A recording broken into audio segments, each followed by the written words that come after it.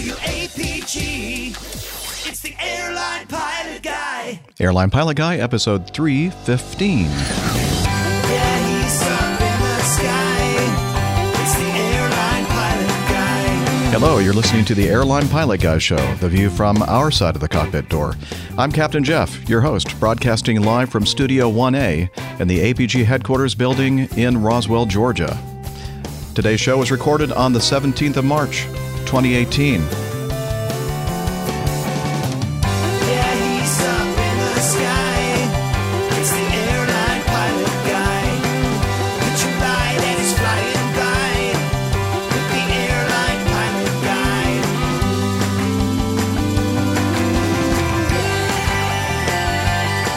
In today's episode, helicopter crash in the East River, crash in Kathmandu, bad news for pets on jets, more news, your feedback, and this week's Plane Tale, Lady Lex and Scoop's Wildcat.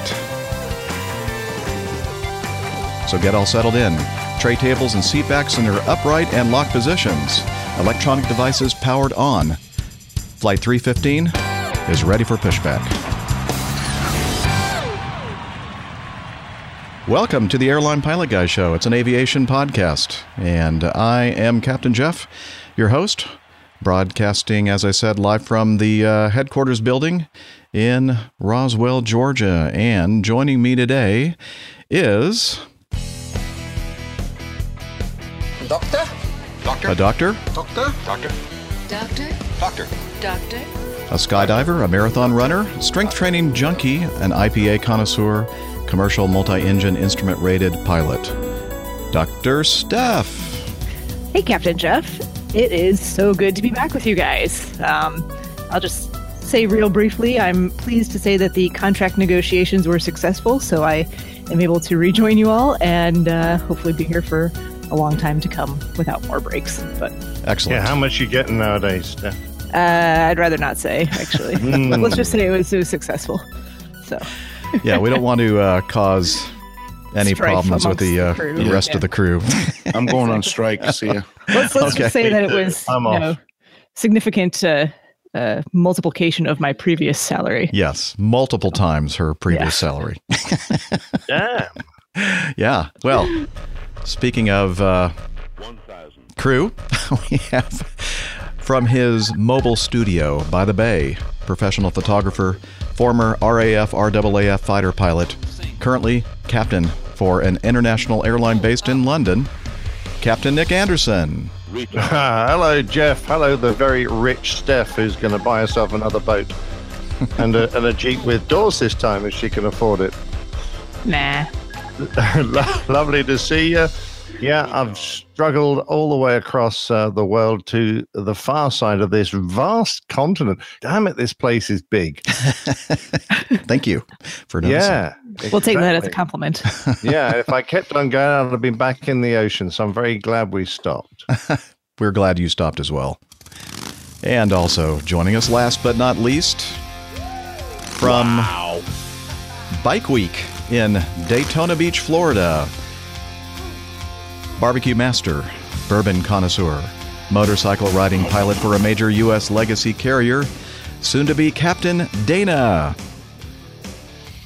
Good morning from sunshine state of Florida in Daytona Beach, home of Embry-Riddle Aeronautical University. Sitting here watching some friends around the studio, my mobile studio, and glad to be able to join everybody and having another great show. As I just watched the cat sneak out of the house, that's why you heard me go grumble here. So anyways, glad to be back. There was Another a real great show. cat there. I thought it was just somebody mimicking a cat. No, there's 4 cats here, actually. Oh. And I don't like cats, but Peanut is the coolest cat. It might as well be a dog. I thought So- you were allergic to cats.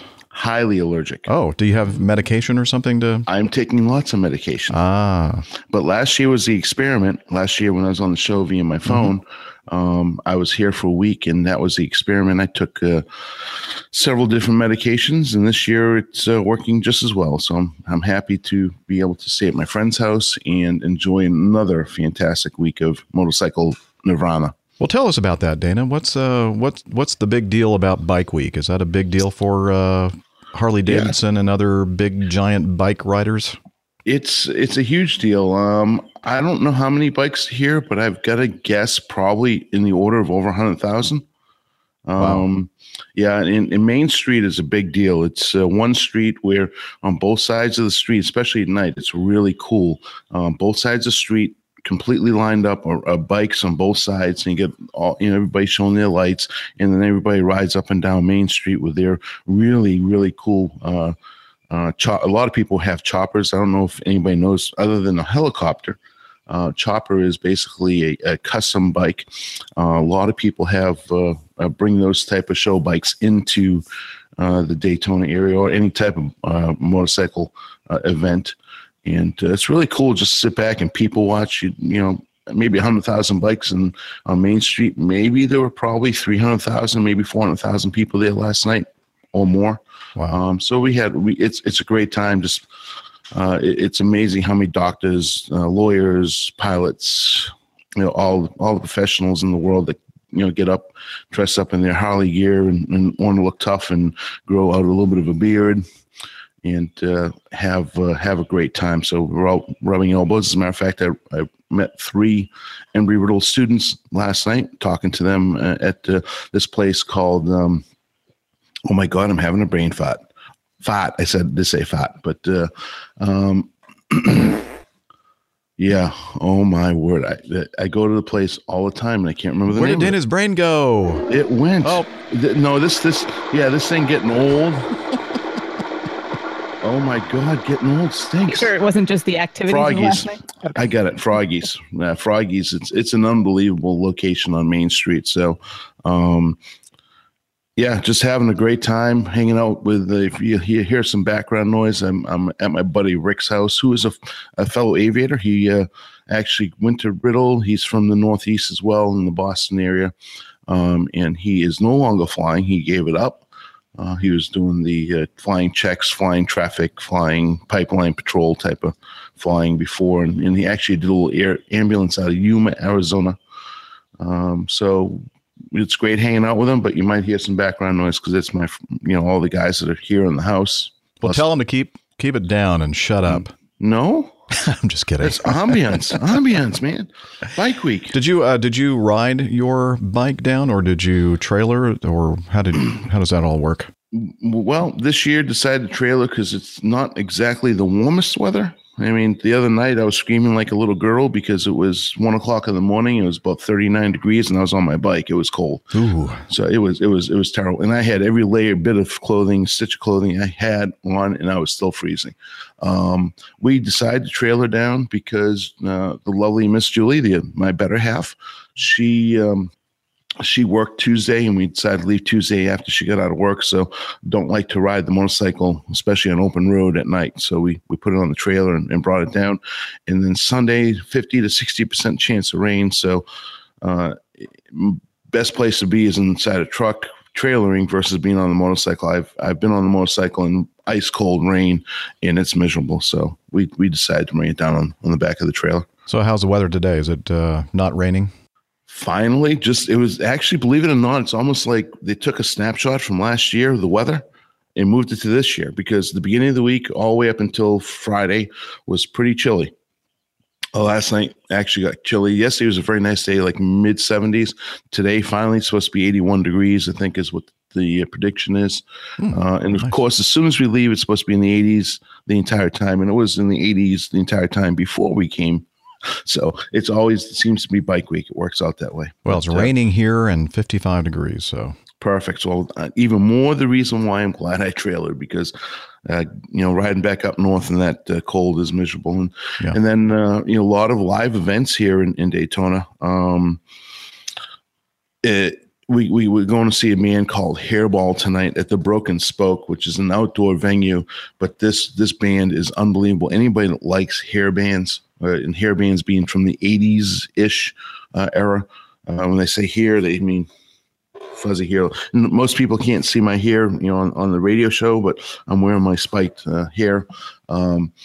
It's amazing. The actual bands play usually 3 songs in tribute to each band that they play. So in other words, they'll play 3 songs from Kiss, and Kiss, the lead singer comes out dressed in the makeup, in the exact same outfit. Or if you see, they play tribute to Ozzy, the guy looks like Ozzy, dressed like Ozzy, sounds like Ozzy, and then even Prince, guy looks just like Prince, sounds like Prince, and they're not, it's live music. They're not. It's not pre-recorded music, so they actually go out and find people that sound and look just like the artist. It's an amazing show. So that sounds great. It's one of the best things about Bike Week, other than the liquid consumption, is the amazing people watching and amazing shows that we get to get to go witness. And speaking of liquid consumption, Julie is still in bed. She's not feeling so good this morning. Oh no! I'm just kind of chuckling in the live chat room here. Nev says, "This is a vocabulary that I can only hope to understand one day." Nev, I understood every word of that perfectly. I don't know why. Mysterious. That's funny. All right. Well, very good. I'm glad that you could make it. I was not planning on you being with us here. I'm glad you were able to arrange it so that you could. Dana? I'll leave if you like. No. I know I'm ruining stay the there. show. Stay there. Can we take a vote? Well, let's move on to, you know what? We're going to save the best for last. Sorry, guys.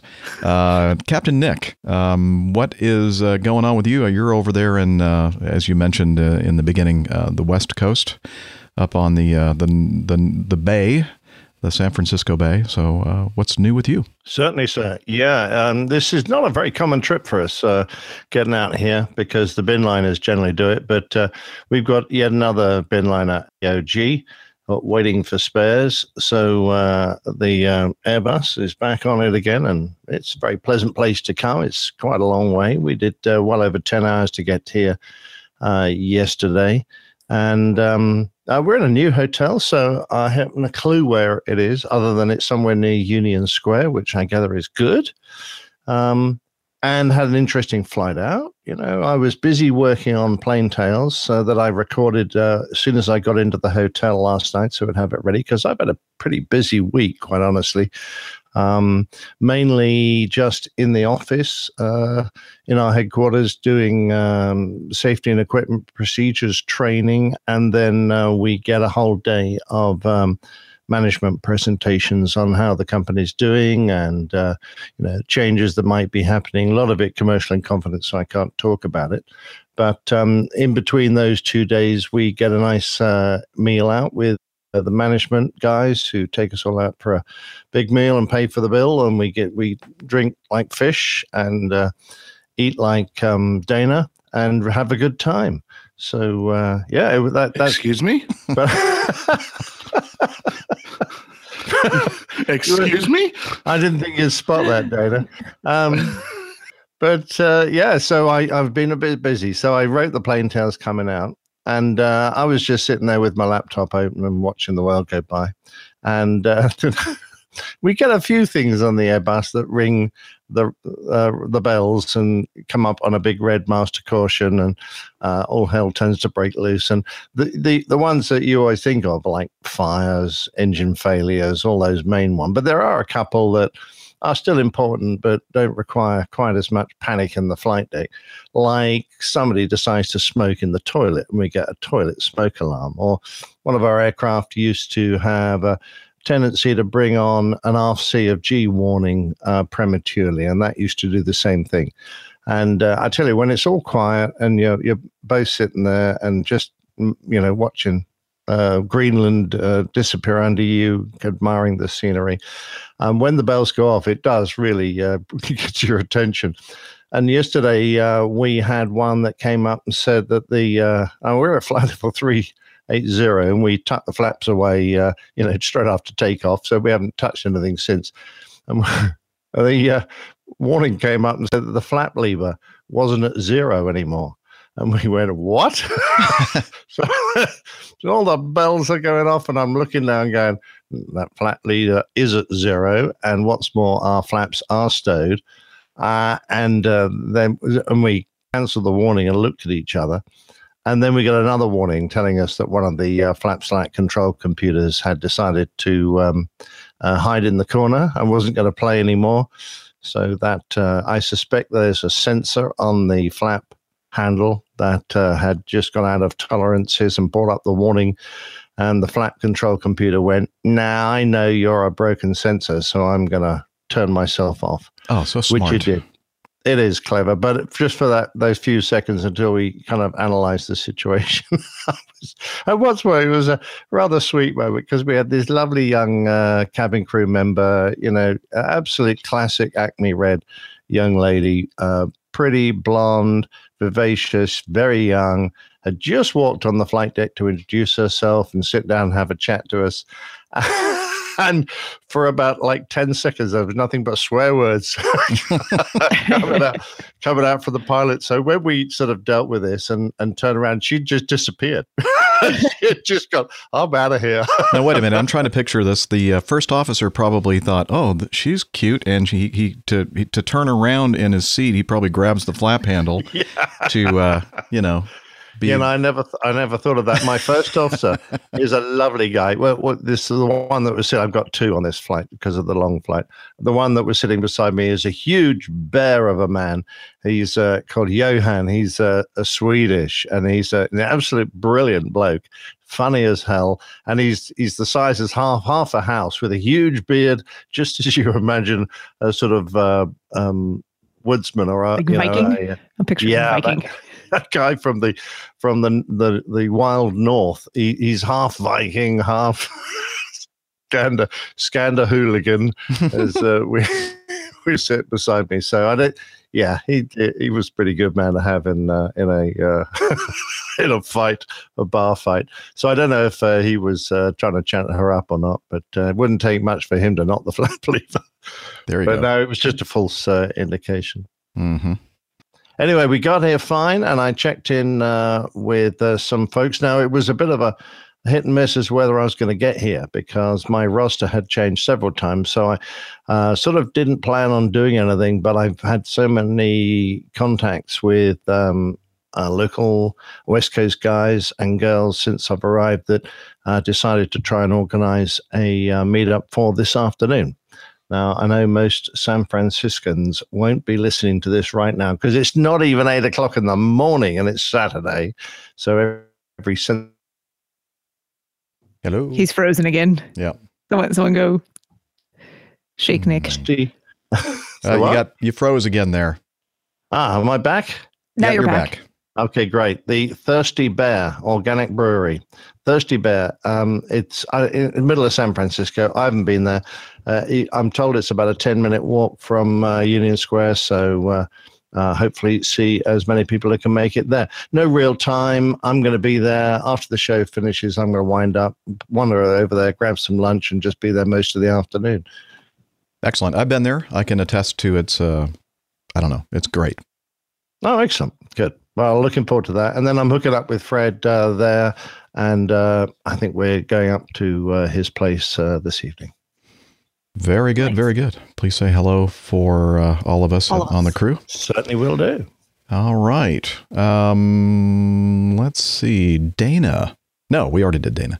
Steph. Yes. So where the heck have you been these last several weeks? Great question. I was actually, while you guys were talking, I was trying to look back at the calendar to even remember because it goes so far back now, I've forgotten what I was doing. It was like another month, I think. It was a previous month when I fell off the face of the planet for a little while. And again, my apologies for all of that. So first of all, happy St. Patrick's Day to everyone. And I'd just like to point out that before the show started, I was the only one that was actually wearing anything green. That is not true. I was wearing this nice green shirt that you're seeing on the video. Yeah. No. It's not true. Anyway, happy St. Patrick's Day to everyone out there. So yeah, last month. So I think it's been 3 weeks since I've been on the show, or I missed 3 weeks in a row. The first week, it was because I was out in Utah for a conference. Yes, a real conference. And did some skiing while I was out there. And we're going to get to that in a minute. And then the week after that, I think I couldn't make my schedule line up with your schedules for some reason. Like when everyone was working and traveling, I was stuck at work, if I remember correctly. And then skiing. I was back. I think you were surfing somewhere in South Africa or something. I was here. I wasn't doing anything exciting or exotic, just working. And then last week I had every intention of being with you all on the show on, what was that, Sunday morning? Mhm. And stuff cropped up in my personal life Saturday night, and I had to take care of that. So I thought it was, weren't you down in Miami with Miami Rick and plotting to do your new show, The Airline Pilot People? I don't know what you're talking about. Uh-huh. See? I have no idea what you're being very talking coy right now. I think she was out meeting her agent, trying to negotiate a new That might contract. be. There were some contract negotiations, but just to catch you up on my life, what I've been doing. I don't even know if I've said any of this on the show, and you'll have to. I apologize if I've already mentioned it at some point. I know some of it's been on social media or group chats or things like that. But exciting things. I bought a new car. It does have doors, Nick. It's the same car I had before. But Earth, would you, I suppose that you have to pay extra for them. I bet, though. Yeah, you do. It's an option. But it's worth it. You know, they'll come off as soon as the weather gets warm enough. Don't worry. But now just a new Jeep Wrangler. I like my Jeep Wranglers, and It's a pretty color. Yeah, it's a pretty like bright blue. And actually, it was really the whole reason I bought it was because I've been looking at that color for a long time, and I decided I really wanted it. And one showed up on the local dealership lot, and I said, "Yeah, heck with it. I'm just going to go get it." So it is a bit fancier than the Jeeps I've had in the past. It has all kinds of things that Jeeps just should not have, like heated leather seats, and like I don't know how that's going to go when I forget to put the top on and it rains, but we'll find out. Now you know why she was requesting the pay raise. Help pay for these this things new don't thing. come for free, you know.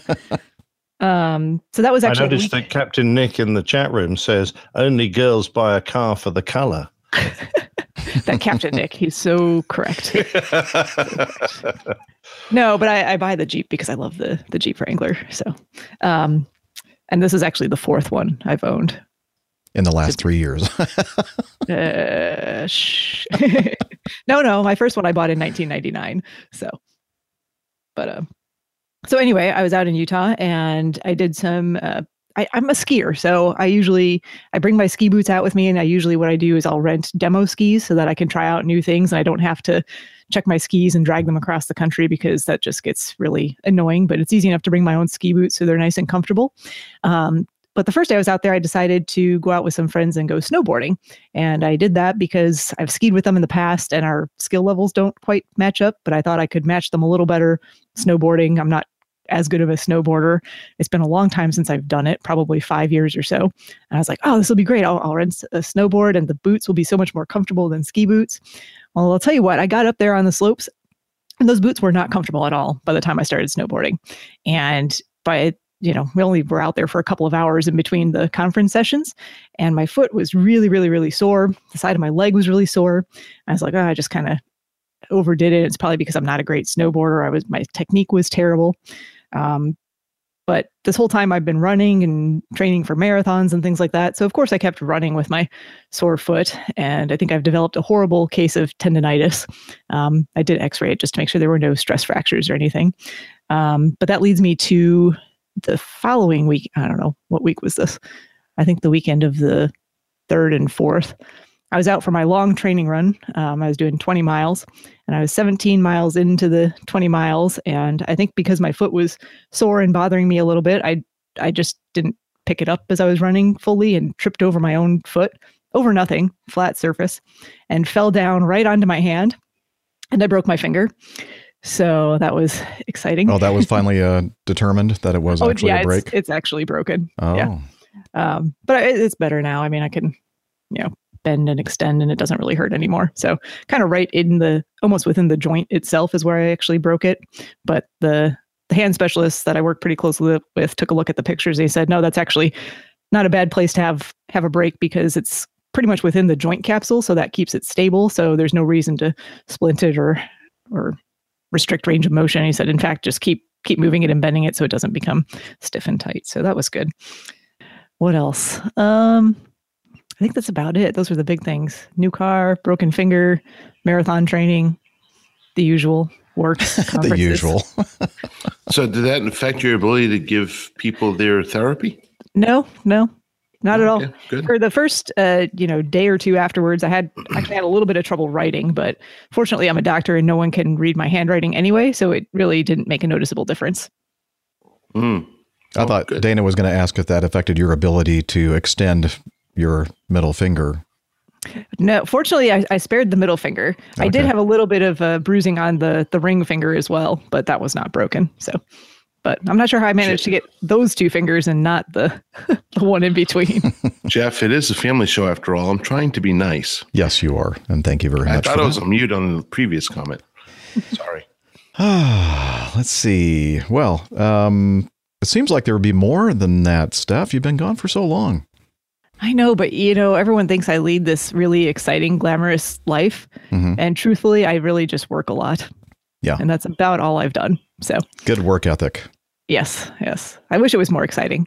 You know what is missing from my life and I need to get back out there and do? I haven't been flying. Justice.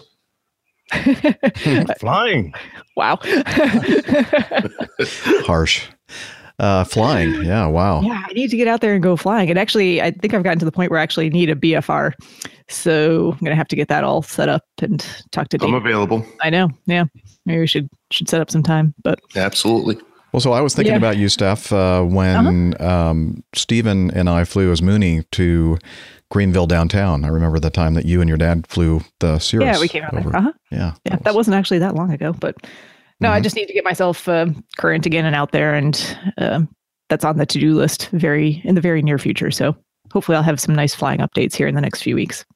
The chat room is saying that they were hoping that I was going to show up on the show with a green mustache, and I wouldn't even know how to do a green mustache. Is there something you can spray in your hair or something? I guess Spray so. paint. Green Kool-Aid. Spray paint. Thanks, Dana. You're very helpful. Go to Home Depot and just grab a can of green spray paint and spray it on your mustache, and it'll be easy to get out. You just start the morning with a spinach health drink. There you go. Yeah. There you go. Green smoothie. Okay. Well, next time maybe. Let's see. I had a 4-day trip this week. Went to mostly Omaha. Ended up Omaha the first night, Miami the second night, Omaha the third night, and then home on Thursday.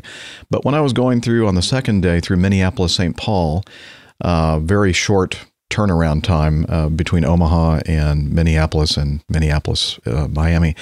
I bumped into, well, not really, but I met Jim Schofield. He was at the departing gate. We went into gate F11 or something, and then we had to leave or go all the way down to the southern part of the terminal to gate G21 or something like that to catch our flight to our airplane to Miami. And Jim was there at the gate, and I've talked about Jim before. We've met up before a few times. He sent in several pieces of feedback, so I just wanted to do a shout out to Jim. He's a ground worker, a ramp worker for Acme in Minneapolis. And just wish that I had had more time, Jim, to spend talking with you, but unfortunately they wanted to operate the flight on time. So that's the way it works. Also, the next day out of Miami, heading to Atlanta, we were walking up to the gate, and this young lady looks over and says, "Oh, I feel so much better now that I see Captain Jeff." And my first officer kind of looks like, "What? How does she know who you are?" And this is Nanette, and she just sent in feedback recently, correcting me, by the way, regarding the, what do you call that? The containment, the PED containment Oh, yes. I remember that. system on the Mad Dog. She said, "Don't give short shrift to the Mad Dog captain." So got to talk with her. She obviously was part of the flight attendant crew from Miami to Atlanta. So it was great seeing Nanette. And let's see, what else? Just quickly, Malcolm, I mentioned this on the last episode, and let's see, today is the 17th. So tomorrow, if you're listening from London or in the London area and you want to meet up with Malcolm, he said, I'll be spending a day in London on my way back from Europe on Sunday, March 18th. Sorry for the short notice, but if anyone around London would like to get together for a brief meetup that day, should shoot me a message. So again, look for his message in the meetup folder in Slack. And speaking of Slack, let me pull that up. And by the way, if you're not a member of our Slack group, you need to be, because that's where a lot of this kind of information is discussed. And let's see, I'm trying to look through here and see. Oh, look, the old .pilot is having a meetup. Oh, he just already talked about that, didn't he? After the show today in San Francisco at the Thirsty Bear. Yep. Let's see. Anyway, so if you want to check it all out, listen for how you can join the Slack group if you haven't done so already. By Hillel will tell us how to do that at the end of the show. So let's see. What else? Oh, some sad news. The physicist Stephen Hawking passed away. I think he was 76 years old. He passed away on was it the day before Pi Day, or was it Pi Day? Was it 3/13? I think that he passed, I think it was or was it the 14th? It's the same day as Albert Einstein's birthday, correct? Okay. I think so. Yes. Yeah. Well, anyway, it was either the 13th or the 14th, whatever. You know what? I think I have it. I may have that in one of my browser windows here. Stephen Hawking, 2006, died March 14th, 2018. So we were correct. Pi Day. Anyway, I saw this on liveatc.net, and apparently the folks, the fine folks at the John F. Kennedy International Airport paid tribute to Mr. Hawking on their ATIS frequency. So let's take a listen. Kennedy Airport ATIS information offer 06510. Wind 270 at 16. Visibility 10. Your clouds at 9,000. Temperature 0. Dew point -7. Altimeter 296 Approach and use ILS runway 31 left. Departing runway 31 left. Notices to airmen. Runway 4 right. 22 left closed. Runway 13 left. 31 right closed. Rest and keep Stephen Hawking. Bird activity vicinity airport. Numerous cranes operating in and around Kennedy Airport. For CPGLC lodge on UKUSA. Brief Echo runway hold short instructions. Advise on initial contact. You have information offer. See how they snuck that in there? Rest in peace, Stephen Hawking. Yes, very nice. Yeah, nice little tribute from the folks in the tower at Kennedy International. Yeah. Oh, let's see. Anything? Just another 5-minute long ATIS. Well, they didn't really have too many NOTAMs at all in there, did they? Thank goodness. Just those cranes that seem to be flying around all the time. Very large birds or cranes. Yeah, they don't mention the herons or the albatrosses, just the cranes. I don't know why. Well, the cranes make a mess when you hit them. I guess the other ones don't. Perhaps flamingos are pretty bad, though. Ooh, that would make a huge pink mess, wouldn't it?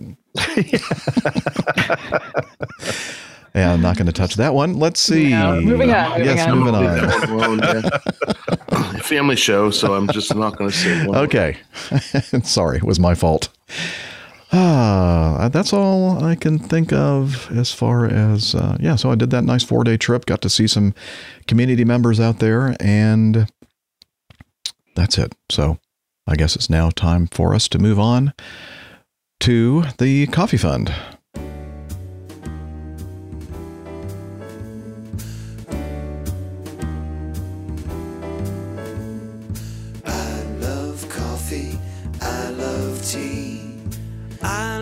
The APG community.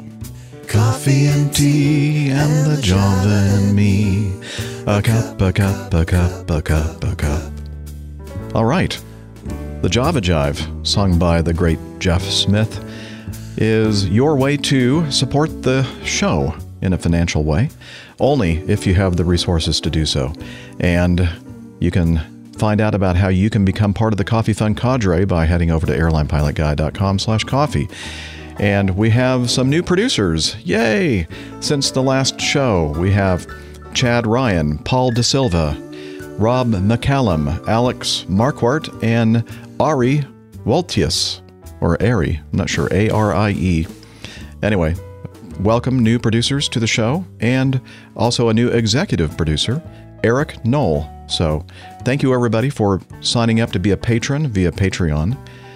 And again, you can learn more about how you can join the fun in this group of folks by heading over to airlinepilotguy.com/coffee.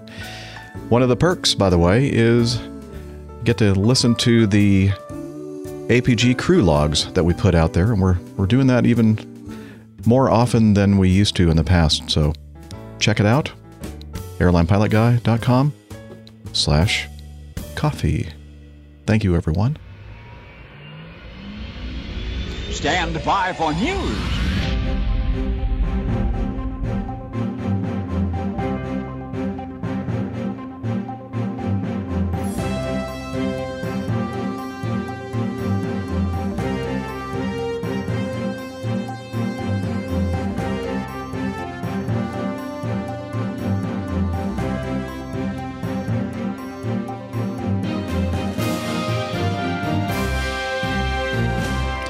Okay, we're going to start with the first item in the news folder, which is a helicopter crash in the East River off of Manhattan.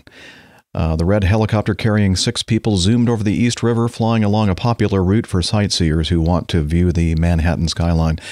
But something appeared wrong with its path on Sunday evening. It was flying too fast and descending too quickly, witnesses said. From high-rise apartment buildings and parks along the river, they watched as the helicopter, losing altitude as if it were landing on solid ground, plunged into the chilly water. Its swirling rotors chopped into the river, eventually coming to a stop as it tilted, capsized, and began to sink shortly after 7 p.m. Moments later, the pilot escaped, climbed to the top of the wreckage, and yelled for help, a witness said. A flotilla of tugboats and emergency boats converged on the crash site, a couple of hundred yards north of Roosevelt Island, and began a frenzied search for others on board. Let's listen to some of the ATC live audio. LaGuardia, good evening. Helicopter 350 Lima Hotel. Helicopter 350 Lima Hotel, LaGuardia Tower, squawk 0205, take position request. 0205, Newtown Creek 900, light takes up the East River on station. North End, Central Park, south of the extended center line, 31 at all times. At 2000, disabled for Zero Lima Hotel. Zero Lima Hotel, you can classify for space as west below 2000, altimeter 3006. Just remain south of the extended center line at 31. All right, clear in 2000 south of the center line. Now we get Alpha Golf over there. We'll maintain visual for Zero Lima Hotel. First, thank you. Zero Lima Hotel, mayday, mayday, mayday. Zero Lima Hotel, are you okay? East River engine failure. I'm sorry, say again? East River engine failure. You come a little broken. Say it one more time. He had an engine failure over the East River, Lima Hotel. Okay, you require any assistance? It was a mayday call, LaGuardia. Okay, got it. LaGuardia, did you have this position, the last position reported for him? Yeah, I do. Thank you. Thank you. 5 Alpha Golf, Cody. Yes, sir. Go ahead. You see Lima Hotel down there in the East River? No, sir. We're going to make this pass, so we're going to do a run down the East River and look for him. Did NYPD get notified, please? They have some police boats out? Yeah, we're on the phone with them now. Thank you very much. Appreciate that. Yeah, just trying to get an exact location. It was at the north tip last time I saw him. So what's down after Harlem, what you want to do?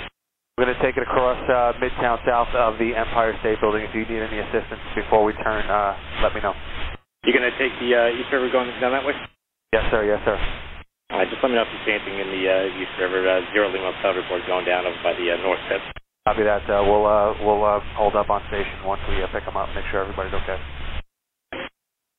LaGuardia 5 Alpha Golf, if you don't mind, if we could shoot over to north tip of Roosevelt, take a look for him, please. 5 Alpha Golf, that's approved. Look, traffic, helicopter north tip southbound. Helicopter currently at 600. He's going to be up here climbing up shortly. Thank you, Alpha Golf. LaGuardia 27 Whiskey Alpha is directly above the site. It appears the aircraft is inverted in the water. Right, thank you. Does he have floats? Everyone up, thank you. Does he have floats? The aircraft is upside down. Roger, we're relaying the information now, thank you. The boat is pulling up on scene right now. Roger, thank you. LaGuardia 7 Whiskey Alpha at the scene. There's one the pilot there, so he's out on top of the aircraft. Okay. All right. Well, there's a little bit left in the in this audio here, which you can listen to the whole thing by going to airlinepilotguy.com and today's episode, and then you can find that link in the show notes and you can listen to the rest. But that was the bulk of the audio there. And again, the helicopter crashed into the East River. It was on a photo sightseeing photo shoot kind of a flight. Apparently they had removed the doors of the helicopter so that the photographers could have a better or better shots, better access, without the doors, blocking the view. And because of that, they were tightly harnessed in the helicopter. And the report says that emergency responders had to cut the passengers out of their harnesses. And that's one thing that the NTSB is taking a look at now, because apparently these harnesses were configured such that you had to take a knife to basically cut yourself out of them. That was part of their safety briefing. Eric Adams, a travel journalist based in Pennsylvania, said on Sunday night he had been on a similar flight which took off soon after the helicopter crashed. The helicopter was a doors-off flight, Adams said, meaning the sides of the craft were open to the elements. Passengers on such flights, able to take pictures in the open air, are strapped into their seats tightly. He also said that the same safety briefing as the passengers on the crashed helicopter he received had lacked fundamental details. It was a doors-off flight with harnesses, Adams wrote on Twitter. They would have been difficult to remove in an emergency since you're attached from the rear. They provide knives to slice harnesses, but didn't physically point out where they were once we had them on. We had flotation devices as well. Liberty Helicopters did not respond to a request for comment. Yeah, really sad, tragic story there. And it's funny, you think about it initially, it's like, well, the doors were off. So if, assuming that they don't have serious injuries from the actual impact of the crash, you would think that would make egress from the helicopter a lot easier, but not if the harness is attached, basically at your back, and you don't have a way to easily access the release mechanism, and you don't know where the knife is to, actually cut through the harness and get yourself out. Not that that would be easy to do once you're actually in cold water anyway. That's just a really, really terrible situation. Very sad. I would hope that the investigation looks closely at the reason for this type of harness, because health and safety probably says that we can't afford to have you guys accidentally opening your harness because you're unfamiliar, there's no door, you could fall out, etc. But there's got to be a balance between that and being able to open it in an emergency. Exactly. So, I have to agree with the doors are open. Your route to safety is so simple. You're just going to release your harness and roll out of the door. And not to be able to release your harness in that situation is just an appalling error. Yeah.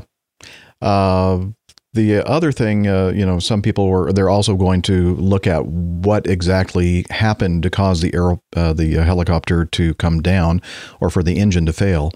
And the pilot reportedly said that he thought that one of the passengers' bags had somehow bumped the emergency fuel cutoff switch or something to the single engine.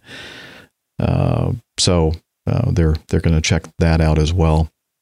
But what else was I going to say? Oh, when I was looking at the video, I was thinking to myself, oh, it looks like it has floats, because there were these big floaty looking things on the skids. And apparently those are like emergency floats that can be activated from one of the control devices in the aircraft. I believe that it's a requirement to have the switch or the activation mechanism for activating these emergency floats somewhere easily accessible to the pilot. And apparently that was one of the things that he was able to do. He actually activated the emergency floats before the helicopter hit the water. Unfortunately, it looks as if one of the, I think it's 3 flotation devices on each skid, and it looks like one of the flotation devices on the right skid didn't fully inflate or inflate at all, and they're thinking that might be why when it hit the water, it ended up capsizing or rolling over to the right. So again, they're going to be looking at that as a... All those Swiss cheese holes lining up for those poor passengers, all 5 of them. It's ridiculous. Yeah. Very sad. Very sad. And we've got to mention the air traffickers' query to the Mayday Mayday call. Yeah. Do you need any assistance? Yeah, no. Right. Give me a break, man. I mean, there's a lot of discussion going on about this in the live chat room right now, and I think everyone is correct that he probably really meant to say, "What assistance do you need?" The question really was, "What can I do to help you?" Except he's caught off guard too, because you're just like anyone else. You're sitting there doing your job, and an emergency suddenly happens, and you try to get the words out, and it just doesn't come out quite right, and it sounds very insensitive on his part, but right. Hopefully, benefit of the doubt, he was really trying to say, what assistance can I get you? Yeah, like that startle effect. But it sounds, yeah, exactly. But it sounds horrible when when you listen to it on the recording, because it just sounds like he's going, well, do you need assistance? And then you got the other guy chiming in going, it was a Mayday call. Mayday call, LaGuardia. Very sarcastically. You idiot. Very New York, I was surprised how quickly, and I'm not sure if this audio file that we're listening to was edited, so it was all compressed together, or if that was real time. But if it was real time, it does sound like things really happened quickly. I mean, people were on the scene very, very quickly. But unfortunately, that didn't seem to make a difference for the passengers.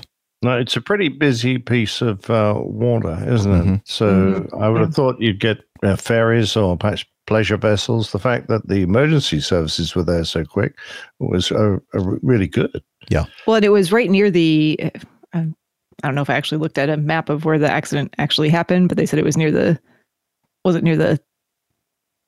where was it in the East River? It was north, just north of the of Roosevelt Island. Roosevelt, the north okay. End of, yeah. So you're still fairly close to land on either side there. I don't know where they have emergency services situated, but I would imagine fairly close. They were just pretty because close. Of how busy that. Yeah, if you look at the video, that waterway is. Yeah, they were pretty close. I think it's something around 86th or something like that. Okay, yeah. Yeah, East 86th, near Manhattan's Upper East Side. And yes, Liz, floaty-looking things is a technical aviation term in my vocabulary. At least here on the APG, it is. Yeah. If you want 100%, go to another show. Exactly. This is not the place for you. Anything else before we move on? Got a lot of things in the news folder today. No. Sad story, but we can. I'm sure we'll hear more about the investigation proceeds. An update on the ATR 72 crash in Iran on March 11th. Iran's AIB, their Accident Investigation Board, released their preliminary report in Persian. So I'm going to read it in Persian. So bear with... No, I'm just kidding. It should be good. Reporting that according to the flight data recorder and cockpit voice recorder, the aircraft had been handed over to Yasuj Tower. The autopilot was set to 15,000 feet. Descending through 15,600 feet, the crew activated the anti-ice systems. The aircraft leveled off at 15,000 feet on the autopilot. The crew set the QNH to 1021 millibars and maintained 15,000 feet for about 1 minute. Then the engines were reduced to idle. The speed reduced to 200 knots, with the angle of attack increasing. The engines slightly accelerated. The speed continued to decrease and reached 129 knots indicated. The minimum maneuvering speed here is 132. The pitch reaches 15 degrees nose up. The engines accelerate to 67% torque. The altitude target is set to 14,000 feet, and the aircraft begins to descend at about 600 feet per minute. The speed further reduces to 117 knots. A stall warning activates. The crew disengages the autopilot. The aircraft rolls 20 degrees to the left. The pitch reduces to about 9 degrees nose down, descending through 14,200 feet at 137 knots indicated. The autopilot gets re-engaged. The aircraft rolls right by 12 degrees. The pitch increases to 5 degrees nose down. A GPWS warning, terrain ahead, pull up, activates.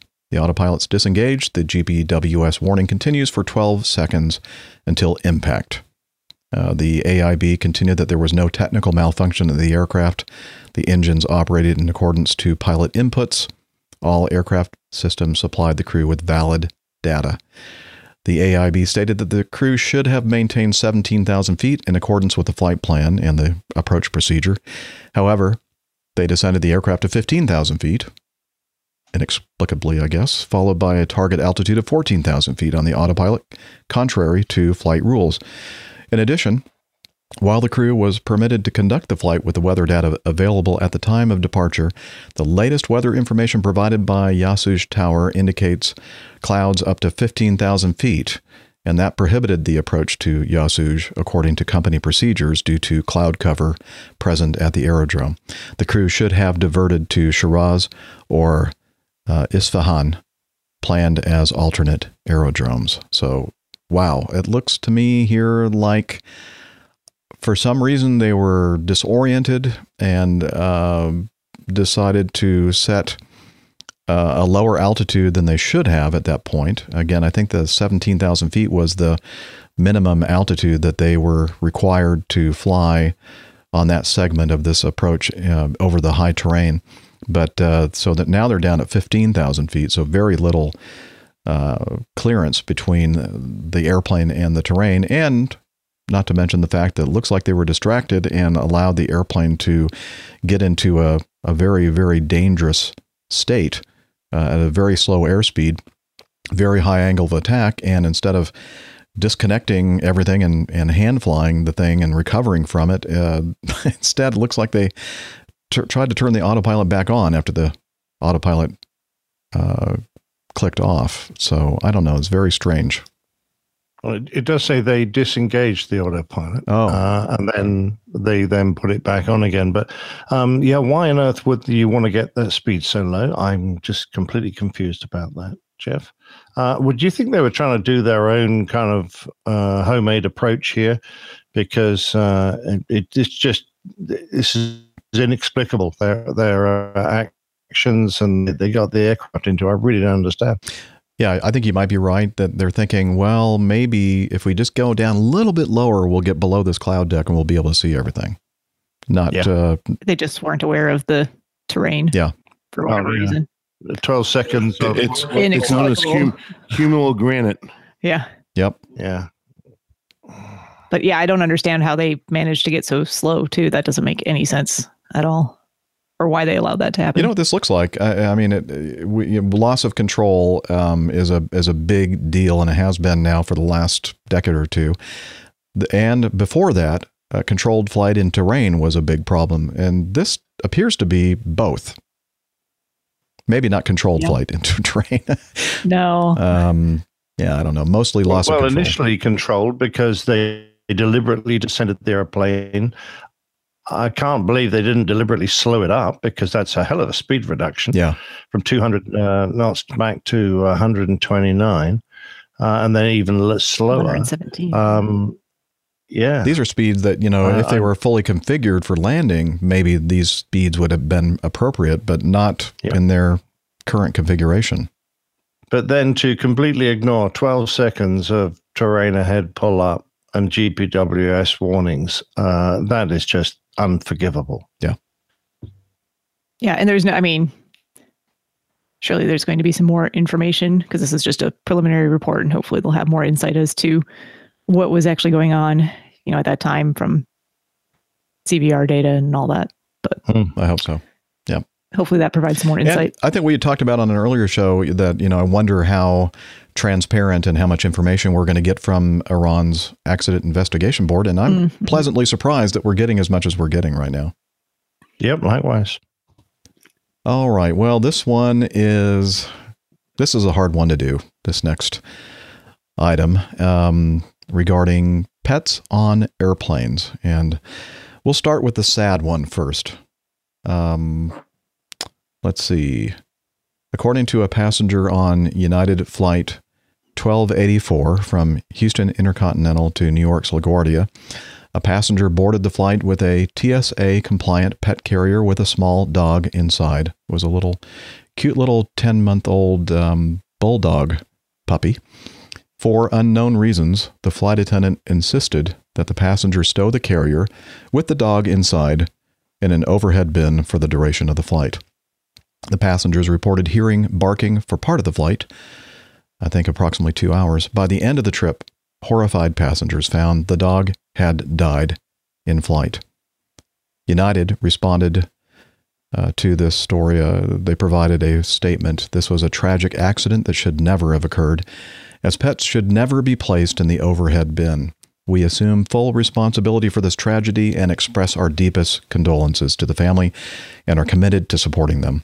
We are thoroughly investigating what occurred to prevent this from ever happening again. And in United's website policy on pets in the cabin, it says a pet traveling in a cabin must be carried in an approved hard-sided or soft-sided kennel. The kennel must fit completely under the seat in front of the customer and remain there at all times. So clearly, this was not following the policy. Anyway. I mean, there's some other issues with this too that I'm going to bring up just for people who may not know about some of these dog breeds. So this was a bulldog, correct? And Nick may know more here than I do even, but these types of dogs are brachycephalic dogs, which means that they have a very short nose and they can sometimes have breathing problems, respiratory problems. And I think in general, the recommendation is that these dogs really shouldn't be on aircraft in the first place. They're not the greatest dogs to travel with when flying, just because that can exacerbate some of their breathing problems. And then you can imagine in this case where that may have been just exponentially exacerbated because of where the dog was placed. So if you have a dog that has a very short nose, bulldogs, pugs, things like that, probably in the best interest of your dog to find alternative transportation means whenever possible. Yeah, you're quite right, Steph. They were bred this way to enable them to bite and hang on to whatever animals they were baiting.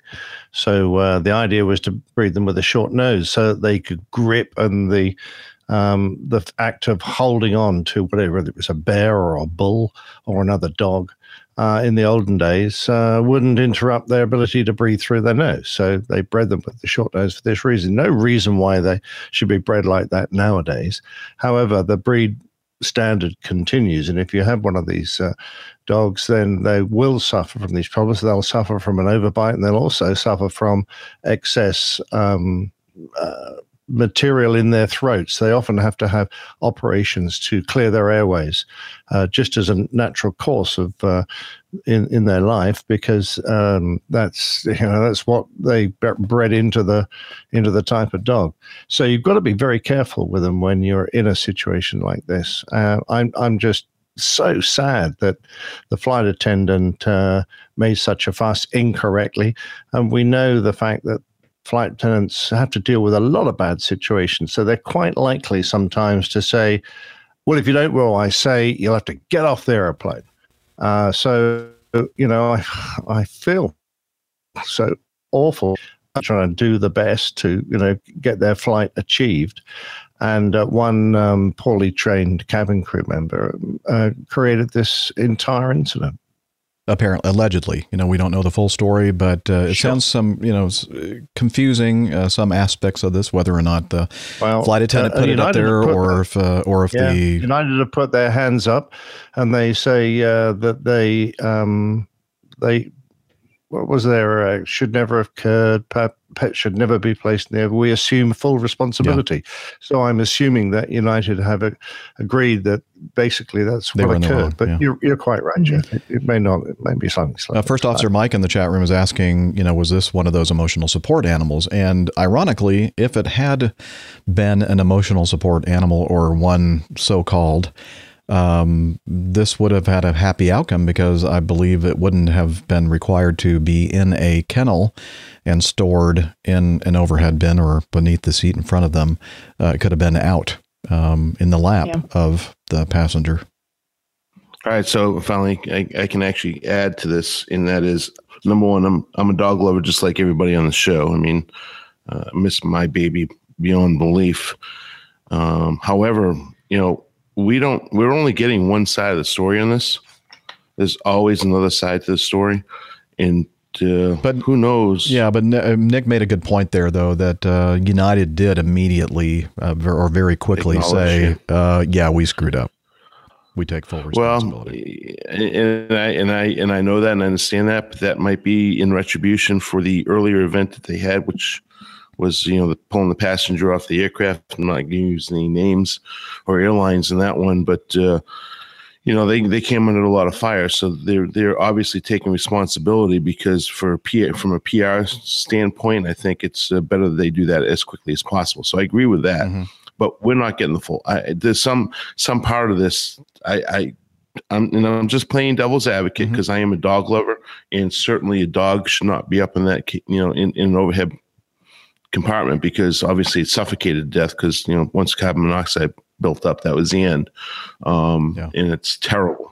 I'm just playing devil's advocate a little bit on that one. Okay, Mr. Devil. We're only getting Mr. Devil. That's me. Well, I like to play devil's advocate because I like people to think about that's just me. I like to think about all the different scenarios here. So yeah, this was United. We can say the airline because we don't fly for this airline, so airline names we are fly for Acme. Perfectly fine to use. So it's a good thing that United didn't have any other troubles with pets this past week. Nope, not one. Oh, wait a minute. Hang on. Wait. The Swindle family was all smiles as they reunited with their dog Ergo at the Wichita airport last night. You want to hold? Yeah. Okay, there you go. The 10-year-old German Shepherd arrived after an unplanned cross-Pacific flight to Japan. It feels absolutely amazing to finally have him back. It's been a long 4 days. Kara Swindle and her family are relocating to Kansas from the West Coast. But when they went to pick up Ergo from the Kansas City airport on Tuesday, United Airlines gave them a different family's dog instead. I walked over to the kennel and I called his name. And up popped this Great Dane instead of my German Shepherd. And it was just instant tears because this wasn't my dog. That is not my dog. And I had no idea where my dog was. It has been the absolute worst nightmare. United transported more than 130,000 animals last year. 18 of those died and 13 were injured, a much higher rate than any other airline. United has apologized for the mistake and flew Ergo back on a private jet. But Kara says it's not enough. I hope they somehow put into some policy that this never happens again, just so we can make sure that nobody ever goes through this again. Because what I have felt the last couple days, I don't want any other dog owner to ever feel again. Not knowing where your beloved pet is, it really is a nightmare.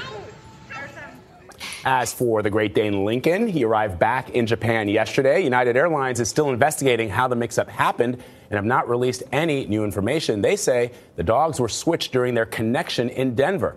Kara says that if they travel with Ergo again, it's going to be on a boat, not a plane. Oh, boy. It's hard to get a boat to Kansas, though. Yeah. Well, they didn't think it through, Steph. From the West Coast. Not aware. The waterway has not been built yet. Actually, you can because you go down the West Coast, you go through the Panama Canal, come up the Mississippi River, join up with I think it's the Missouri River, and then into Kansas. Into Kansas, yeah. So there you go. Because that's a more pleasant trip for your dog. Yeah, that'll only take a couple of weeks. So can I state the obvious here? Yes. You can lock your wife up in the closet for 3 or 4 hours or 3 or 4 days. You can lock your dog up in the closet for 3 or 4 hours or 3 or 4 days, and I'll guarantee you what, the dog will always be very happy to see you. Not the wife. Okay, well, that was some words of wisdom there from Dana. That's Dana at airlinepilotguy.com. There's hardly any difference between a Great Dane and a German Shepherd. I mean, very similar. I really understood how they made the difference. Well, they were like big dog, bigger dog. What I wonder is why do we we didn't hear anything about Lincoln? We only Ergo. They sent Lincoln back to Japan. Yeah, where Lincoln was supposed to be going. So I mean, all they had to ask the dog was, where do you live? And that would have been easy. They would have sussed that. Yeah. True. Did you like my little clip in that Very I put in good. there? Yes. This is not my dog. Does your dog bait? Yes, exactly. You know what I find amazing about this story is how many unaccompanied minors have gotten lost. Yeah. Right. Oh, yeah. But so they far, make a much bigger deal out of the dog because everybody loves the dog unconditionally. They love us unconditionally. True. The kids, who cares, right? yeah, at least no kids have died yet that we know of anyway. That we know of. No human trafficking or anything. Oh, well, there's two of those pet screw ups at United this week. Thank goodness the week didn't have any. Oh, wait, hang on. And United Airlines apologizing tonight after a third incident this week involving a pet on a plane. A flight from Newark to St. Louis diverted to Akron after they realized a pet had been mistakenly loaded onto the plane. Earlier this week, another dog died during a flight in an overhead bin, and this German Shepherd, Ergo, was put on a plane to Japan instead of Kansas City. Flown back on a corporate jet and reunited with his family. They say they will likely sue the airline. All right. Good week third for time United. to charm, I guess. Good week for United. Yeah. Oh, dear. So, yeah, not a good week for pets at United Airlines. I would imagine some people are going to... Do they understand about barcode readers, and yeah, or maybe even And like RFID scans and RFID, things. yeah. all that stuff. I mean, that's commonplace technology now, right? Yeah.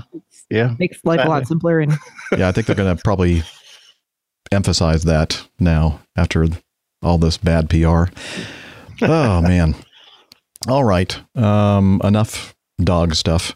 By the way, they actually chartered a private jet to send Ergo back from Japan to Kansas City. That must have cost a huge amount of money. it costs? Well, I have to ask Pilot Pip. According to this article, it says the average cost for a flight like that is more than $90,000. Yeah, I think I saw $90,000 quoted. Yeah. So, and then I love the clip from the family at the end, or that last one. They said the family was going to sue United anyway. Yeah. Like, you got the dog back. He came back on it. I mean, I understand that you were went through all this emotional turmoil, but this was that one fortunately was the all's well that ends well, even though there was a big screw up. That's true. So that's true. That I don't understand as much, but that's just me. So. All right. Well, switching from pets back to airplane crashes, unfortunately, let's play a little bit of this audio. This happened in Kathmandu, Nepal. Star 211, can you reduce your speed further? As it descend to 1,500 feet, reduce your speed to minimum, please. Descend to 1,500 and reduce speed to minimum, please. Star 211. 211, confirm holding over Gura. Negative, sir. We are proceeding. Roger, continue approach, sir. Continue approach. Continue approach, Bangladesh 211. Kathmandu Tower, Bangladesh 211, final runway 02. Bangladesh 211 Tower, wind 230 degrees 8 knots, fueling component 7 knots on the 02, continue approach. Continue approach, Bangladesh 211. Bangladesh 211, wind 220 degrees 7 knots, fueling component 6 knots on the 02, clear to land. Clear to land, Bangladesh 211. Bangladesh 211 Tower. Go ahead, ma'am. Go ahead, ma'am. Bangladesh 211. You are given landing clearance to runway 02. Affirmative, ma'am. You are going towards runway 20. Kathmandu Tower, Buddha 2 to runway 02. Okay, Bangladesh 211. Sorry for the bad audio here, but that's the best we have to work with.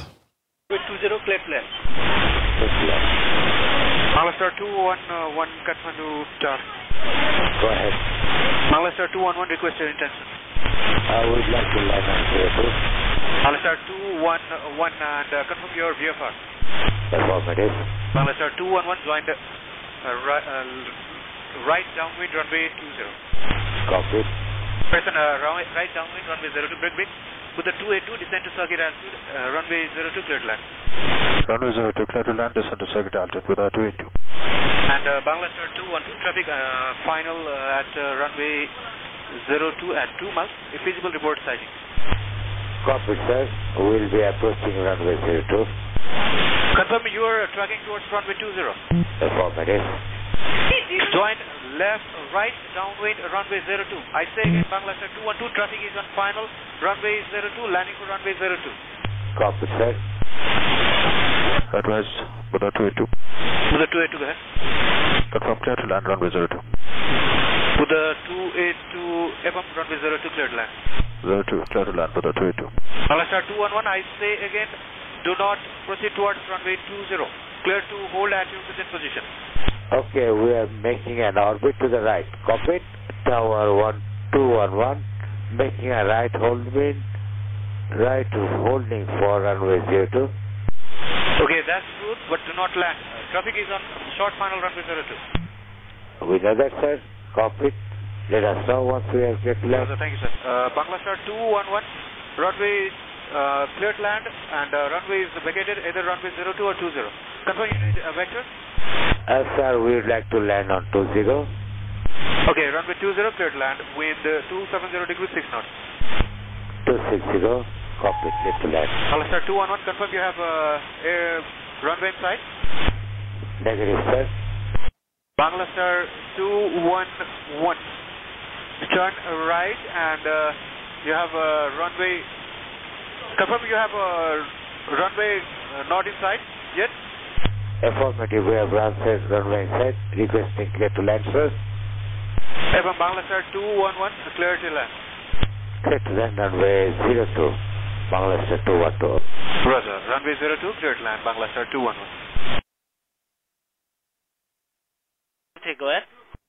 Sir, copy. Army 53, due traffic, Bangladesh 211, circling runway 20, says right now final for runway 20. Initially, can you hold at present position? Roger, sir, we'll go. Roger, Army 53, copy to 9 Lima Tango, Army 53 is holding at 10 miles. Roger, sir. 9 Lima Tango, hold at present position. Inside, sir. Are we clear to land? Bangladesh 211, I say again, done. Sir, back, Simik 154 clear to hold beyond 15 miles. Copy, sir, holding beyond 15. Army 53 Lima Tango, report position. Lima Tango is at 9 miles, 4,200, we can hold here. Okay, remain clear of Lima Tango and clear to hold at Tashkent area. 1 miles, report level. 5,000. 9 Lima Tango also holding at 5,000. Army 53 also holding at 5,000. Confirm? Roger, copy. Firewall Tower, Kathmandu, sir. Firewall Tower, Kathmandu, sir. Approach Civic 154. Civic 154, go ahead. Savannah close, go ahead. Airport close, sir. Okay, again, kind of a jumble of radio communications there and not very clear. But basically wanted to play that because I just wanted to kind of understand how there was a lot of confusion here with runway 02, runway 20. Let me set this up and give you some context for what happened here. It was a U.S. Bangla de Havilland -8 400 registration Sierra 2 Alpha Golf uniform, flight 211 or 211 from Bangladesh to Kathmandu, Nepal, with 67 passengers and 4 crew. And they were coming into land. They were on a procedure, a VOR procedure, to bring them in through the high terrain into the airport area for landing on runway 2. But it's also used, that same procedure, to circle, do a visual maneuver to circle to the opposite end of the runway. And appears that there was some confusion as to what the intentions were of this flight that crashed. Whether they were planning on landing on runway 02 or 20. It sounds like there was a lot of confusion regarding that. And it also, based on what witnesses saw and tracks of the flight, looks like they may have actually lost sight of the runway. At one point in that audio, he said, confirm you have the runway in sight. And he said, no.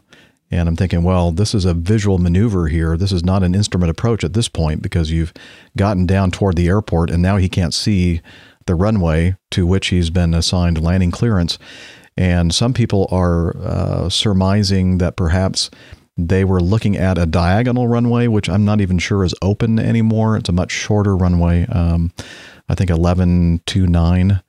And they're thinking that maybe because of the weather conditions and cumulonimbus clouds here and there, that they saw a brief glimpse of that runway and thought that that was runway 02 that they were given clearance to land on. And it turns out that, we now know that that was not the correct runway. Again, that's just supposition that may have happened. Pet peeve of mine, and you guys tell me what you think about this, especially in the context of runway 220, using 02 to identify the runway, because in that case, you're saying both of those numbers, and it just in my mind, it becomes even more confusing. I mean, I never, or very rarely hear people say, runway 05 or 04. It's always in the context of a 220 runway. I think people do it because they think it's making it clearer. If I put the 0 before the 2, then you'll understand that I'm not telling you 20, but you're adding back in that same number. And sometimes you can hear how confusing it gets there, because it's just 2002020.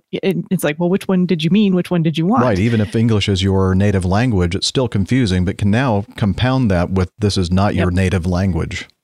And I've seen this personally because one of the airports that I used to fly into regularly when I was doing my initial private pilot training and flying for probably a good 100 hours after that does have, as the main runway is 220, and it's an uncontrolled airport. And on days when there's not a lot of wind and, pilots out there are making their own choices as to which runway to select and use, I've seen that same confusion because people say 0220 and they're reading it back wrong to each other, but they're not catching it because they think they know what they're hearing in their mind.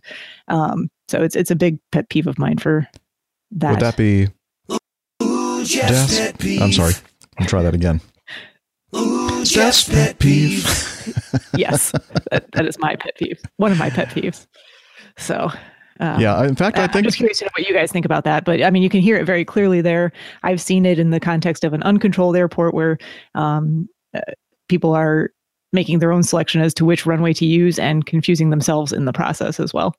So, and I think that I was reading in some of the commentary on this. So this is from the Aviation Herald, that in some countries they've actually banned, using numbers like this. They'll actually make this runway 20. Yeah. Well, no, I mean, not even 220. They use different numbers, like different numbers. Even though just magnetically, that would be more. Because that's the only place where it happens, is with that magnetic heading. Any other combination, you don't have. 1331 is the other. Well, one. that's true. 1331 is the other one. Mm-hmm. Yeah. Although I think the ICAO standard is to use digits rather than call it runway 2. The only problem with using 2, Steph, I would say, is if you clipped a transmission, you're trying to say 20 and you let go of the transmit button a tad early, or someone treads on you, then you can cut off that 0 and it sounds just like runway 2. Exactly. So there is a confusion there. I in Europe and in the UK military, we always use the 2 digits. So we said 09 or 19 or whatever. Having said that, I don't think it's a bad idea, because even though I grew up doing it that way, I also grew up saying call sign 123 instead of 123. And I actually much prefer and find it easier to pick out my call sign when people aren't reading out individual digits and doing the way they do in the States, which is to group them together as you would say a number, 23 or 55 or treble 1 or whatever, and use a colloquial version of your call sign rather than just reading out the digits. It has its place, I don't know if it's entirely correct for, say, just runways, but right. Yeah, I prefer the way of moving your runway by 10 degrees to make the numbers more sensible. Even though you physically haven't moved it, you call it right, and it slightly different number. And we have examples of that right now in Atlanta. All the runways exactly have the same exact headings, 275 degrees, but we have runway 27 left and 27 right, and we have 26 left and 26 right, but they're exactly parallel. Also 28 on the south end, and so technically they should all be runway 27. And A, B, C, D, right. E, F. But to keep from being confused about it, they said, let's make these 26, make the center 27, and the southernmost 28. So, we have examples of them doing something like this. But look at that in the show notes. I don't know if you see that Google Earth picture there, where they were holding to the northwest of the aerodrome when they were trying to get everything all sorted out, because the airplane coming in behind them was landing on 02. So they told them to just hold up there near Kapan or Kapan, and then they were proceeding to circle to runway 02 again.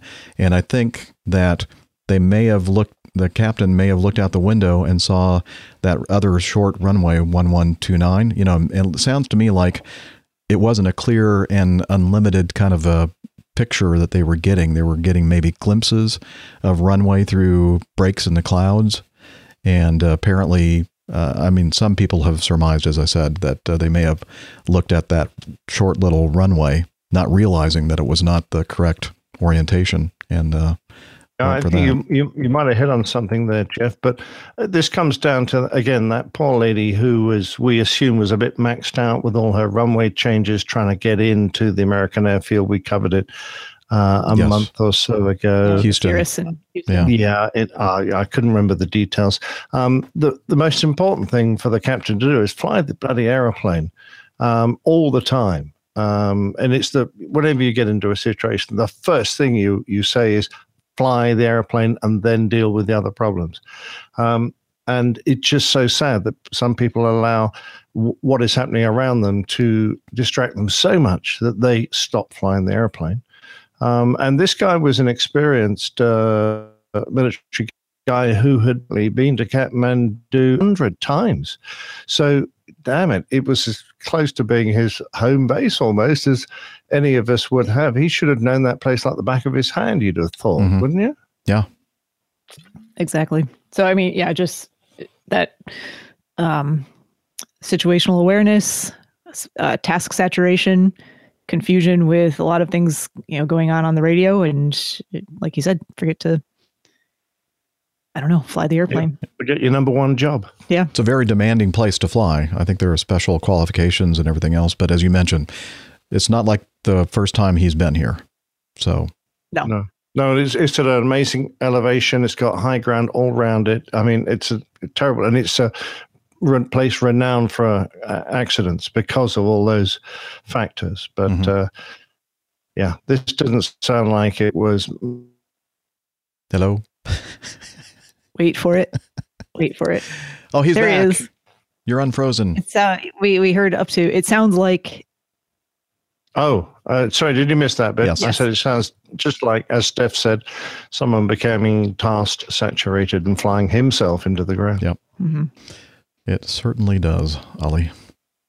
Okay, well, hopefully we'll learn more about that terrible crash later on.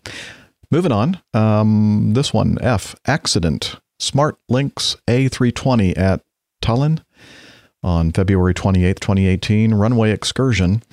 SmartLynx Estonia Airbus A320-200 registration Echo Sierra Sierra Alpha November, performing training flights from Tallinn to Tallinn, Estonia. So they're just staying right there at that airport. 7 crew. I believe there were 4 students, a training captain, and I believe somebody from the Estonian, let's see, I'm trying to find that part of the article. Who else was a civil aviation inspector from Estonia? Were the crew on board? They were practicing touch and goes, And after about a dozen touch and goes, the aircraft touched down on runway 8, accelerated again, lifted off, but could not climb out, touching down again very hard with sparks and flames visible, and became airborne again. The transponder obviously failed upon the hard touchdown.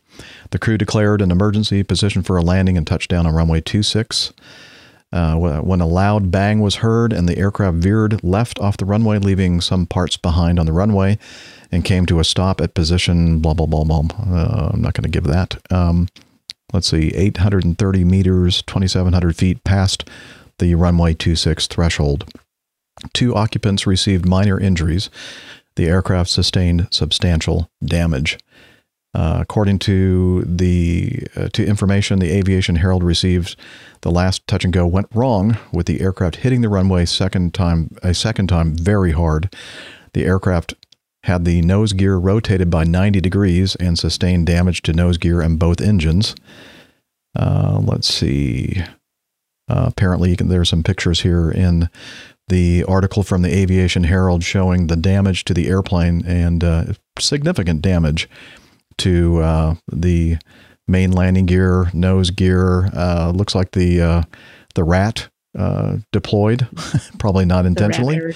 Oh my gosh! There's a big gash in the. They hit down so hard that apparently the engine cowlings hit the runway. Wow! On a 320, that's something. You know? Yep. Jeez. There's also a video that you can look at, and you can kind of see the very end and rollout of the last bit of this whole incident. And can we stop calling it a landing? I don't think it was a landing anymore. Yeah, it was a controlled crash, I think. So there's some conversation in the comments about, like the control priority of the side stick controller, and perhaps something like that was involved here, where somebody thought they had control, or maybe the training captain took control, and with the override, forgot to press the button. Yeah. When you take control, you press an override button. That cuts out the other guy's stick. So if you don't, the aircraft sums the input. So if the pilot has full back and the other has full forward, it'll sum those inputs, and the airplane will fly straight and level. So, and if you want to take control, you've got to press that red button, and it cuts the other pilot's stick out, and then you have full authority. Now, to be fair, this was a training flight, so perhaps the person flying the airplane at the time, didn't have much experience, and, came at it, set it up improperly, and perhaps the training captain was attempting to take control and prevent this from occurring, but as Captain Nick said, perhaps he didn't do it properly. I don't know. But I don't think we have any of that information. Not yet. As of yet. We just know the outcome. So yeah. That's pretty wrecked airplane, though, isn't it? Yeah. It doesn't look good. Not good at all. But as a lot of people would say, if you can walk away from it. I don't know if they can use the airplane again, but well, so it's only a good landing. Good landing, not a great landing. Oh, okay. Yeah. Okay. Another sad piece of news here. It was an Emirates 777-300, and they were departing from, they were planning on departing from Entebbe, Uganda, to Dubai, United Arab Emirates. They were parked at the gate, was being prepared for boarding, when a flight attendant opened one of the aft doors for unknown reasons and fell out of the aircraft, landing on the concrete surface of the apron. The flight attendant received serious injuries and was taken to a hospital in critical condition. And I believe the update on this is that the flight attendant died from her injuries. Let's see. Uganda's Civil Aviation Authority reported an incident happened at Entebbe when a female flight attendant appeared to have opened an emergency exit and unfortunately fell off the aircraft while the aircraft was parked. One of the comments in the Aviation Herald article by Diego said the wind at the time of this, 180 at 12, while the aircraft parks with a heading of 080. 12 knots is not much of a strong wind, but it's enough to complicate things a little.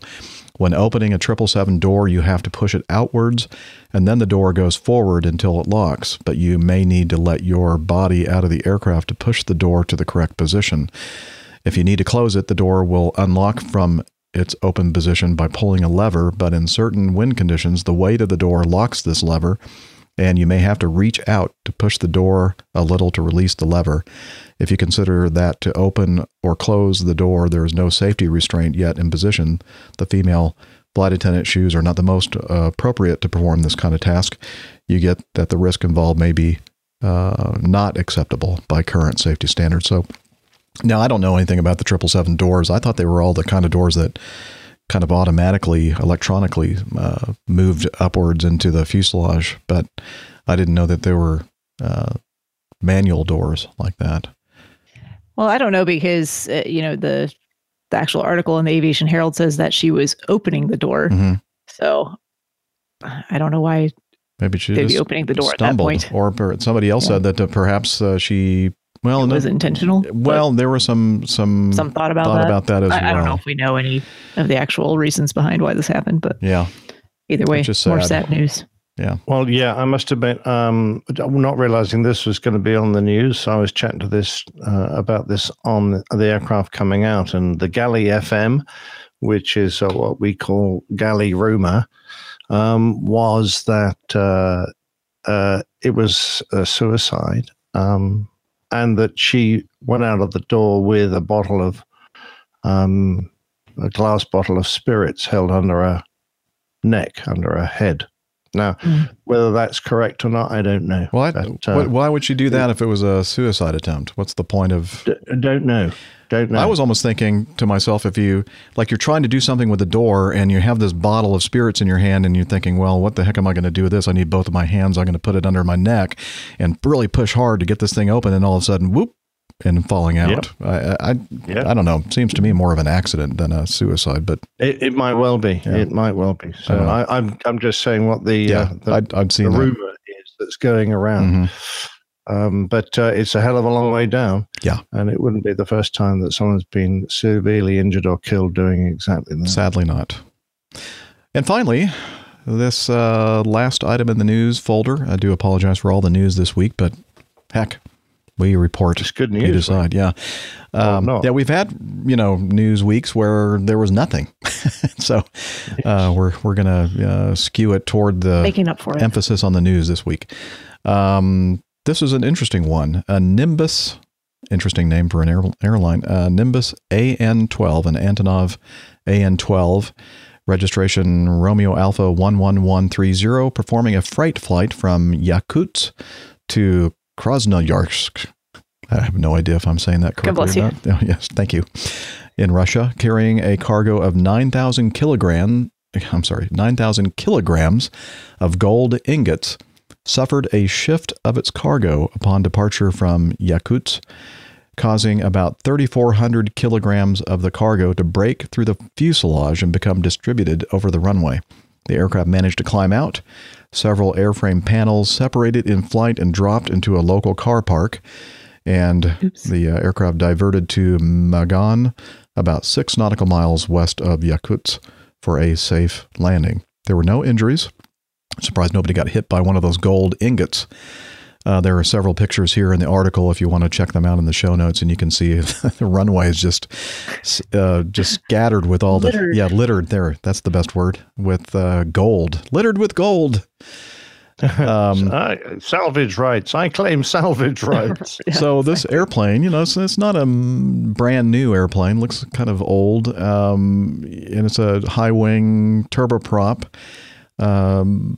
And someone made a comment in the article here. It's real fortunate that the structure was unable to hold that displaced cargo. Otherwise, it could easily have resulted in a way to aft CG and crash. So I kind of agree with him. I mean, it's bad that it kind of made a hole in the airplane and all fell out. But if this is, a shifting cargo, it could have gone the route of that national 747 off of Bagram in 2013, about April of 2013, I think is when, or 2014. Anyway, it's been I can't believe it's been that long already. But when they had the shift of cargo and they ended up having the AFCG and they couldn't fly out of it and crashed. So what do you think about this one? It's a rich story. I reckon it was an attempt to steal the gold. I think it was very clever, but they just didn't. They didn't execute properly. Yeah, they didn't put enough. Obviously the team waiting to pick up the gold were just off the edge of the airfield. That was the place they were supposed to drop it. In the car park, right? Yeah, in the car park. So. Directly into the waiting vehicle. Just like a big dump truck waiting for it. 9 tons of gold. Boom. Wow. Fantastic. Yeah. Oh, dear. Very interesting story. I love the picture of the two guys sticking there. their head up through the Yeah. hole. Yeah. But it just goes to show this airplane, I mean, it may have had a corroded bottom to the cargo hold, but it just goes to show how the rest of the airplane was pretty strong. Yeah. Mm-hmm. And as that commenter said, it's kind of fortunate, I guess, in this case, that it did actually break through those panels and drop out. Yeah. I wonder how much 9 tons of solid gold, pure gold, is worth. Well, it says here, a lot. Plane loses its $368 million cargo of gold, platinum, and diamonds. They really don't say anything about the diamonds. I would imagine that would have been difficult to find all those. In the snow and everything else. Yeah. Yeah. Yeah. I wonder if they x-rayed the captain. Perhaps. What are you hiding? All right. Well, with that, that's the end of our news segment. A long one today. And let's move on to the best part of the show, which, of course, is your feedback.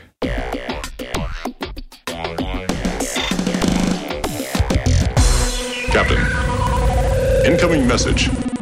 Okay, starting with Ivor. We've held this piece of feedback for quite some time, and we're finally going to get to it. And I see that Ivor is in the chat room. That's great. Okay, let's start off by reading this. Dear Captain Jeff and Captain Nick. Oh, it's only addressed to the two captains here. I must raise the subject. I'll leave. No, you need to stay because I'm sorry. it's going to be addressed here. I must raise the subject of loyalty within the APG crew. I would normally use the good offices of HR for this matter, but I fear that the normally blameless HR department may have transgressed aviation protocol. I must also bring similar claims against the BBQ King, the Barbecue King.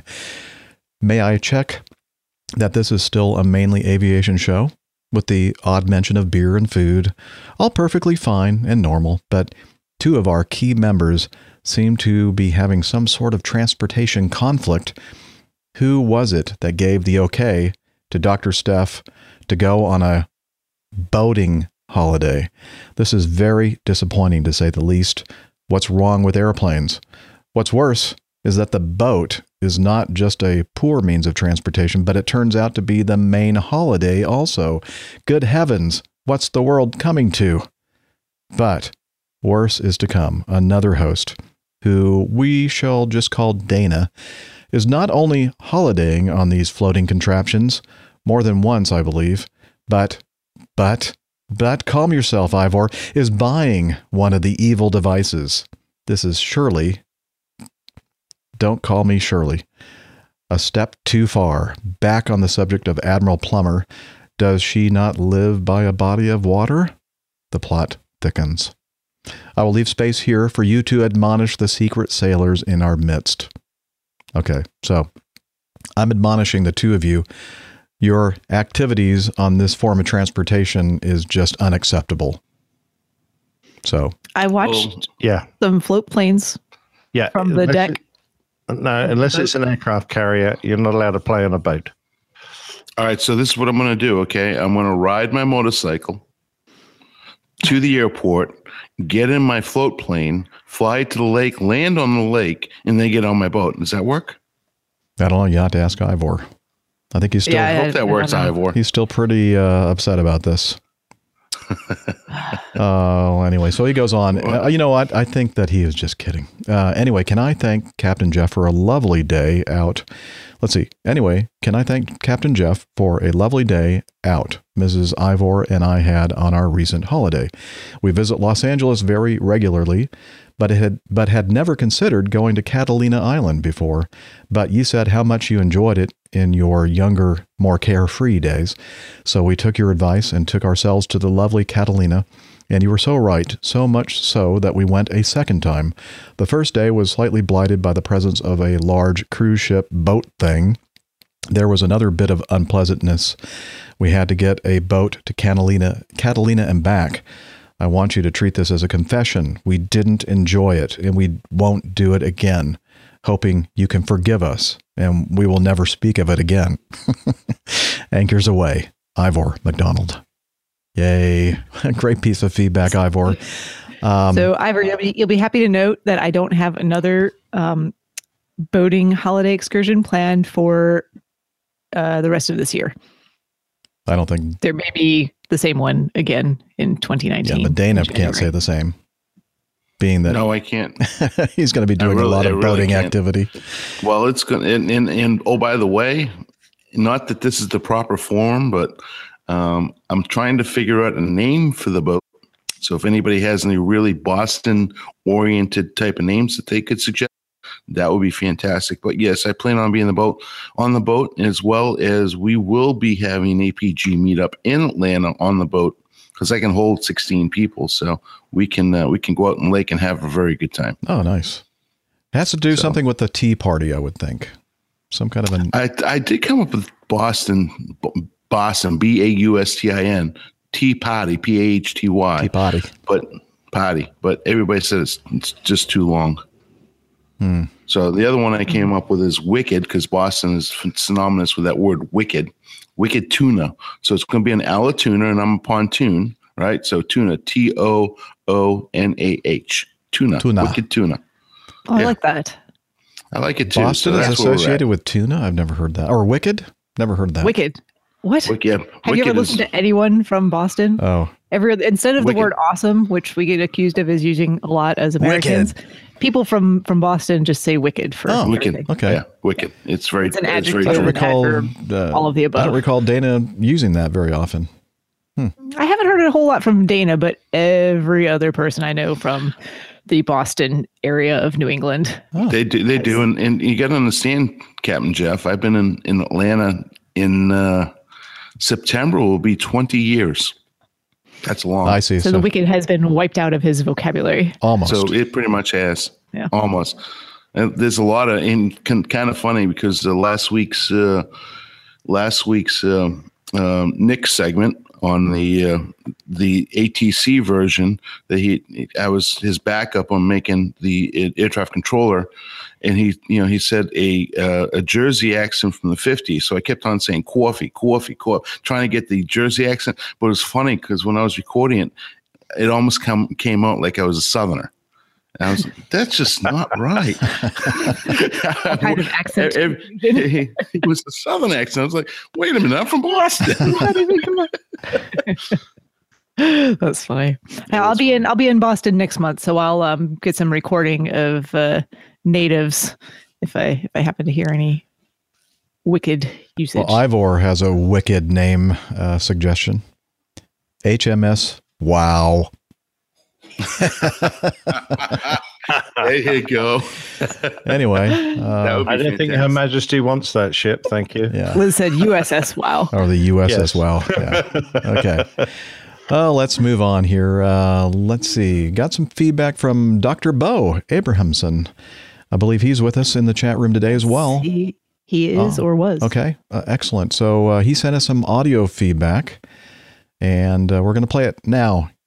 Hello, APG crew, captains, doctors. This is the middle-aged curmudgeon in Denmark, Dr. Bo Abrahamson. Long-time listener, I think, couple of years. This is my first feedback outside Twitter and the chat room. I'm a non-pilot. I've been in the back of a lot of aircraft. My local airline, SAS, the Who Dares Wins airline, have in the app calculated I've been around the world 7.3 times on their flights, and I've been on other aircrafts as well. And one thing that's never happened to me is any medical emergencies. So I'm always trying to stay dead sober and focused in case somebody needs the doctor, which never really has happened. And actually, my question is, do you not think it would be helpful for airlines to make a list of what equipment is available for doctors on their flights? Because I'm sure that's very different. And as you know, it always helps to be prepared if you know what sort of kit is going to be available, rather than having to make decisions on the fly. So I'm really surprised that the airlines don't engage more with the medical profession to make sure that we know what's where and what's available. I think Lufthansa have some sort of scheme where doctors can sign up, and then they'll be known to air crews as being physicians, and that there might be some benefits as well. I'm not quite sure what the incentives are, but perhaps in that case you get some information about what medical equipment would be available in an emergency. Anyway, I'm hugely enjoying your podcasts, and always makes my drive to and from work a lot more enjoyable. And thank you very much. You're doing a great job. Thank you. Thank you, Dr. Bowe, for your contribution of feedback, and also on your recurring contributions via the Coffee Fund. So we do appreciate that. Now, it was like a couple of days, or maybe the day before you sent this audio feedback, Liz put this piece of feedback in our feedback folder. And the title of the article is from the cbc.ca. Is there a doctor on board? And it is an article talking about an article just published in the Canadian Medical Association Journal, which has the rundown on what and who is available in the cabin. And we'll include this article, I'm not going to read it, in the show notes. And there's actually a great YouTube video that goes along with it that shows visually what they have in their medical kits. I think it was for Air Canada. So funny you should mention that, Dr. Steph. This is actually supposed to go with this article, and I'm going to play a little bit of that audio for us. Hi, my name is Alan Ackery, and I'm an emergency physician at St. Michael's Hospital. And my name is David Kadama, and I'm an emergency medicine resident at the University of Toronto. Today we're going to be talking to you about an article that was published in the CMAJ in regards to in-flight medical emergencies. To supplement that article, today we'll be providing you with a detailed tour of Air Canada's medical kit, which will be provided to you in response to an in-flight medical emergency. We hope that this video will provide you some information and tools the next time that you are called upon in an in-flight emergency. So there you have it. There's a little bit, just a little snippet of the very first part of the video. And wow, talking about coincidence, Dr. Bowe asking about, or, not complaining, but saying, why is it that we don't know what's in these things, and, all the protocols involved. And I've been holding this feedback until Dr. Steph was able to join us, because I know that Dr. Steph has had an experience or two regarding, medical emergencies on airplanes. Unfortunately, just one, and fortunately on the ground. I talked about that a ways back. I think that was back in, what was it, October of last year that happened? I'm trying to remember. And, I'm not going to get into naming which airline it was or anything, but a couple of things, just groundwork. I have actually, just in talking on this podcast and other podcasts about medical stuff, made myself familiar with what the FAA advertises as should be on medical kits on aircraft in the United States. So Part 121 flights with at least one flight attendant are required to have this medical kit, emergency medical kit, and an AED, which is the automated external defibrillator. And it has to be there. It's on the minimum equipment list. So I'm not going to read through everything that it has in it, because I've done that before, but basically it has, or is supposed to have, most of the minimum medications that you would use for common emergencies, including cardiac arrest, allergic reactions, respiratory problems. So all kinds of common but serious life-threatening events. There should be equipment and medications to help manage those things. And you can find that even just by doing a Google search for, because the FAA publishes it. And what it doesn't specify, though, is how those things have to be arranged or organized. I think they pretty much just leave it up to every airline to put together their own kit. And for the medical emergency that I was involved in, I actually took the role first of, doing the actual CPR and chest compression. So I wasn't the one that opened the kit to begin with. And by the time I was had swapped out and was looking at it, it had become very disorganized and disorderly, and trying to find things within it was very difficult to do, especially in a tight, cramped situation. And people had pulled things out. The first two things on the content list from the FAA are the blood pressure cuff and stethoscope. I never saw those in the kit. I don't know if someone just pulled them out and checked them aside or where they went to, but it was pretty disorganized. I did like the video, the one that you were just playing, the YouTube clip from Air Canada. Their kit, very organized. You open it up and everything has a place that it kind of snaps into. So it's not just like free floating stuff in a bag. It was very easy to see where everything was. And they had multiple, above and beyond what the basic requirements, at least here in the US, are in terms of amounts of medications, and not really taking up a whole lot of space either. So very interesting to see that difference. What else was I going to say about this? But I agree with Dr. Bowe. I think it would be a very good idea to have more. I think standardization would be a good thing. I think that's hard to do across multiple countries, but for at least whatever country you're in, whatever they decided they're having as their minimum requirements or more than minimum requirements, put together a kit that's standard across, different airlines, different fleets. Make it easy for the people who are responding to know what's in there, and then provide some sort of basic education, maybe at least to people who are first responders or emergency room physicians. I was pretty fortunate that in the situation I was involved in, I was sitting next to a doctor who was an emergency room doctor, because in my daily line of work, I'm not dealing with a whole lot of emergencies like this. I have the training for it, but he's the one who's really doing that every day. So we, pretty quick came up as decided what our roles in that team were going to be. He was going to be leading all of that because he had more of the recent familiarity with it. So it just was very lucky in that situation. But yeah, I think knowing what's on board and having that information widely available for people who might be called upon as first responders would be a very good thing. Excellent.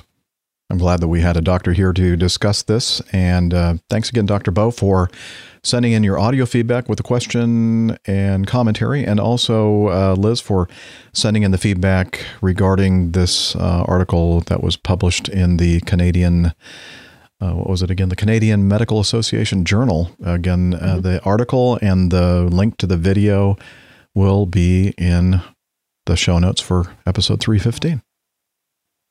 And sticking with medical theme, Hamish T. Haggis. Am I pronouncing that correctly? Hamish T. Haggis. I think also known as Robert Fairburn. I think it's Hamish. Haggis. Darn it. Hamish the Haggis. Hamish T. Haggis. There we go. Or Hamish T. Haggis. Hamish T. Haggis. I'll get it right eventually. He says, I'm slightly behind with the podcast, listening to 310 right now, and just came across Ian's feedback regarding getting a medical certificate with type 1 diabetes.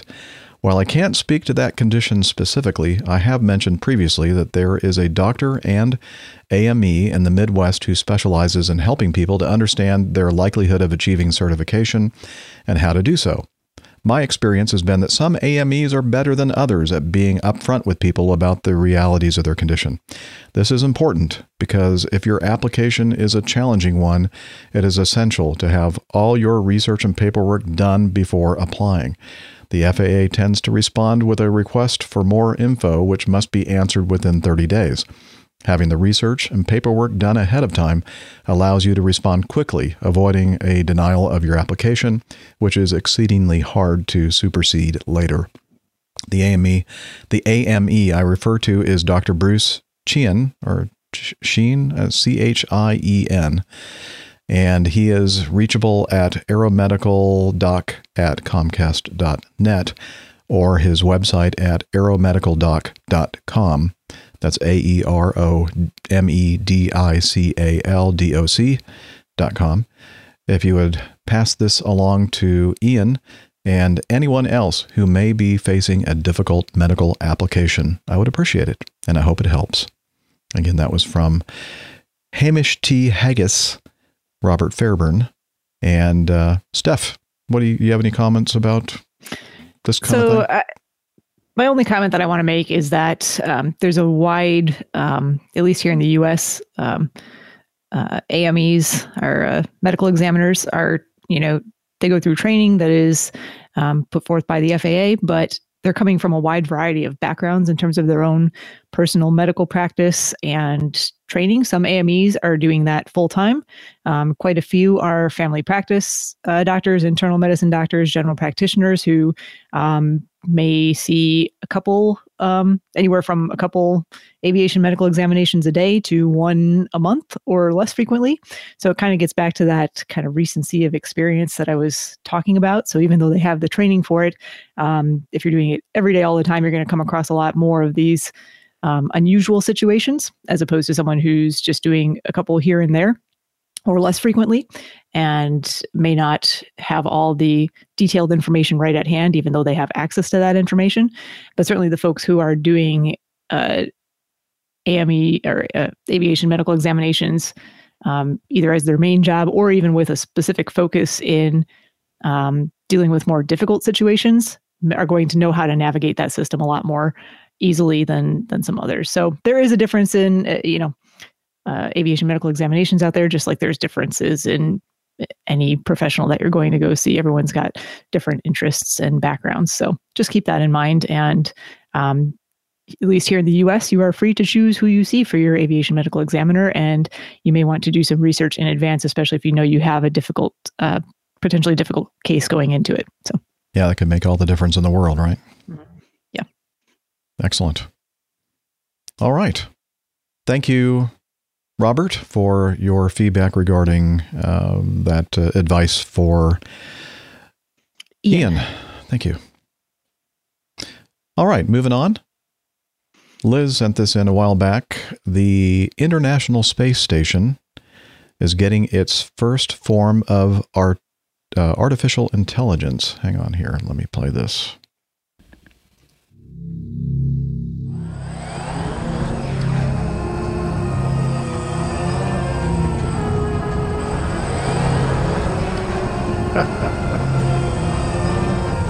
Perfect. Nick's lawnmower has escaped again.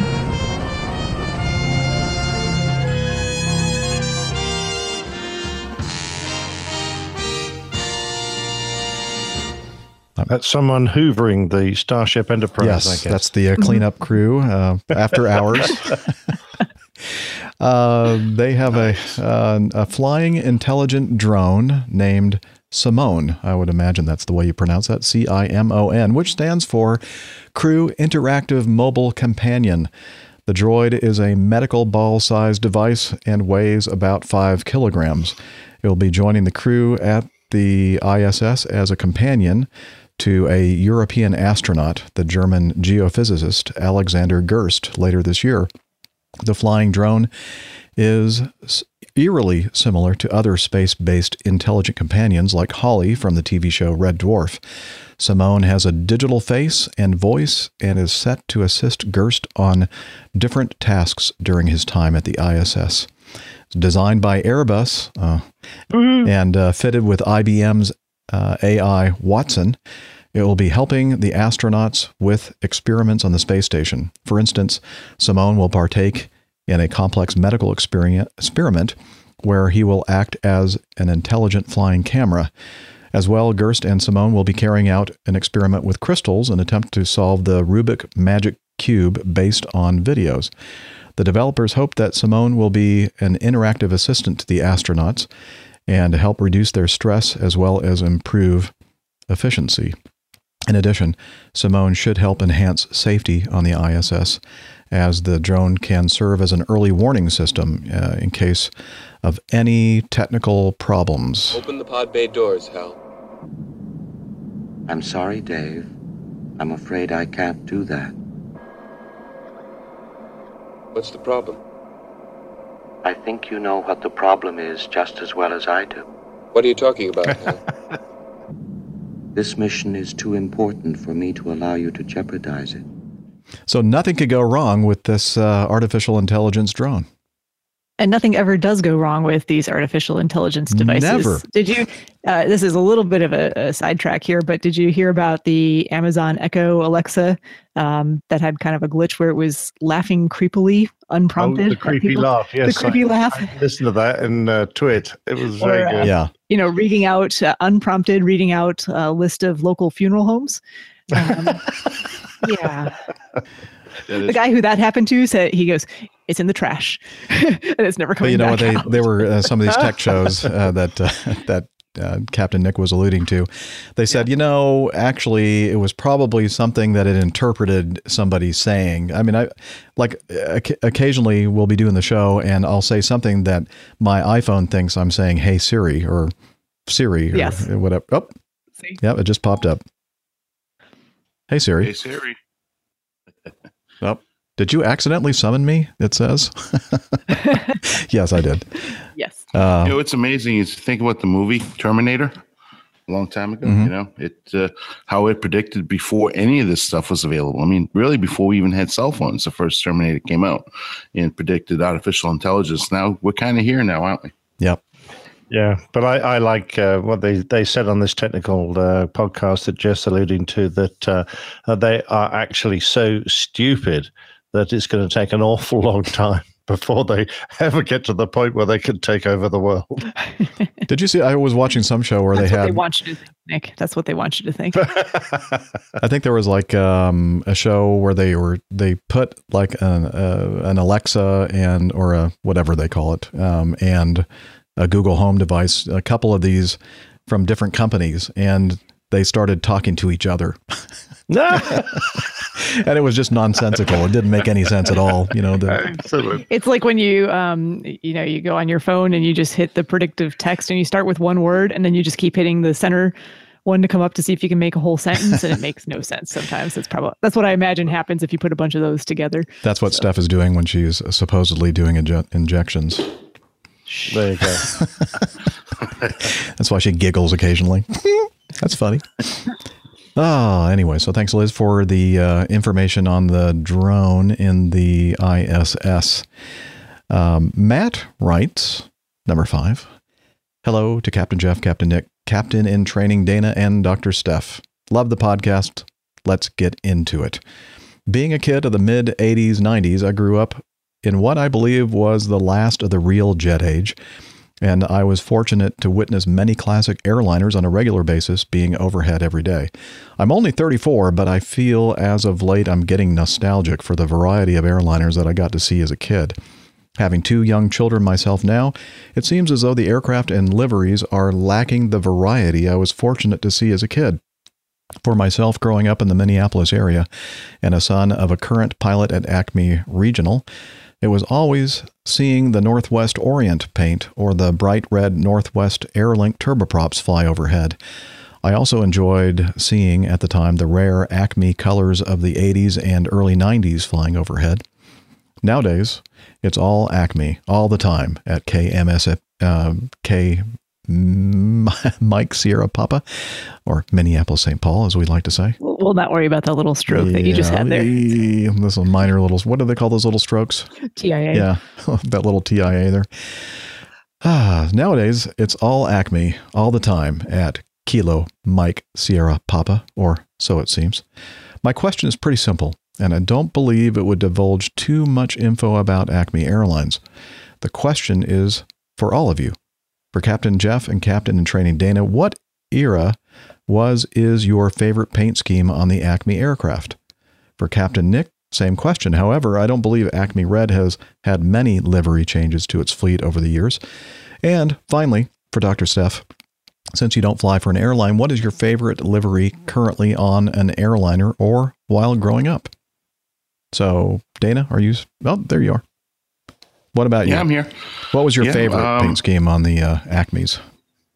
The Acme, the classic widget that they had in the mid 80s, that by far is my favorite, and especially the way it looked on the L10 and the 7.2. It was just a beautiful paint scheme. My least favorite was the flying bag. I call it the flying through the supermarket bag, which is the vegetable bags. They had that wavy, really funky paint scheme. So yeah, and they had like the Delta. Acme in lowercase letters instead of uppercase, I think. Yes. It was just weird. I agree. So yeah, and I have a T-shirt that actually has that on it. I just don't want to wear it on air. Oh, that's okay. But that is this is an airline that's very similar to Acme Airlines. And in fact, the paint scheme of Delta looked a lot like our Acme paint scheme. Is this the one to which you're referring, Dana? I am absolutely. I'm actually having heart flutters because I love that so much. That's just such a sexy beast right there. Yeah, those. And the folks that are not seeing this because they're listening to the podcast, you can look up the L1011 in the classic scheme and to see it yourself. I like the retro. When I see some of these, not all are retro, but many of them are the ones where they used to paint a stripe along where the window line was, as I was just showing with this postcard that I was showing on the video. I kind of like that. Now it seems like most airlines have gotten away from that and simplified things a bit. In fact, some airlines look almost like the same livery, but different carriers, and not so sure that that's a great idea. I think that's what Matt is alluding to, that they're all looking the same. But anyway, Nick, how about Acme Red? Well, over the pond, we see a huge variety in colors, and some of them are, brilliant. Some of them are way out. I mean, you've got to look at WOW. Norwegian have a very odd paint scheme, but it's very individualistic, where the whole sort of nose area of the aircraft painted bright red. It's a bit like having a big boil on the end of your finger. Or worse. I was just thinking of another appendage, but perhaps I shouldn't.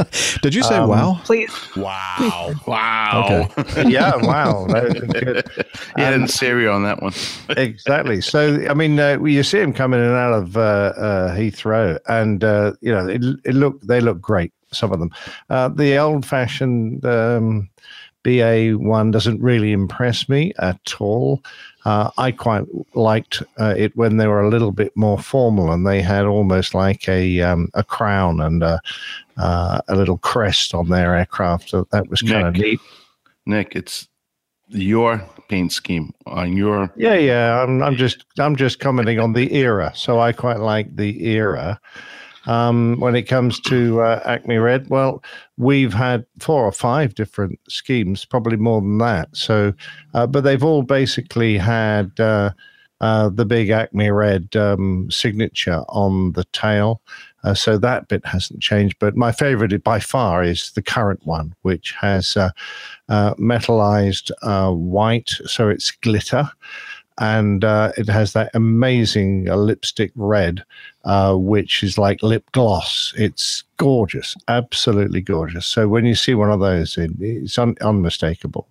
I love it. And I love the pinup girls that you have with the name of the particular airplane. The company's always been very good about matching registrations with the name of the aircraft, and it's always something that's a bit fun or a bit cheeky, which I always think. And I actually quite liked their old habit of putting when the aircraft was airborne.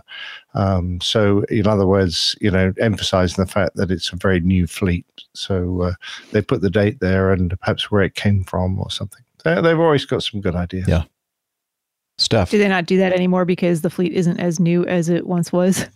They don't want to draw attention in the other direction. No, I think they're a bit worried that all these new bin liners, which are brand new, are sitting out there parked up. And so we're going, well, actually, it's not a great advertisement for brand new airplanes. But there you go. No, I think it's just one of those things they phase in, phase out. So you hear a lot of people say, if it ain't Boeing, I ain't going. Well, pretty much that's the way it is nowadays. If it's Boeing, you're not going.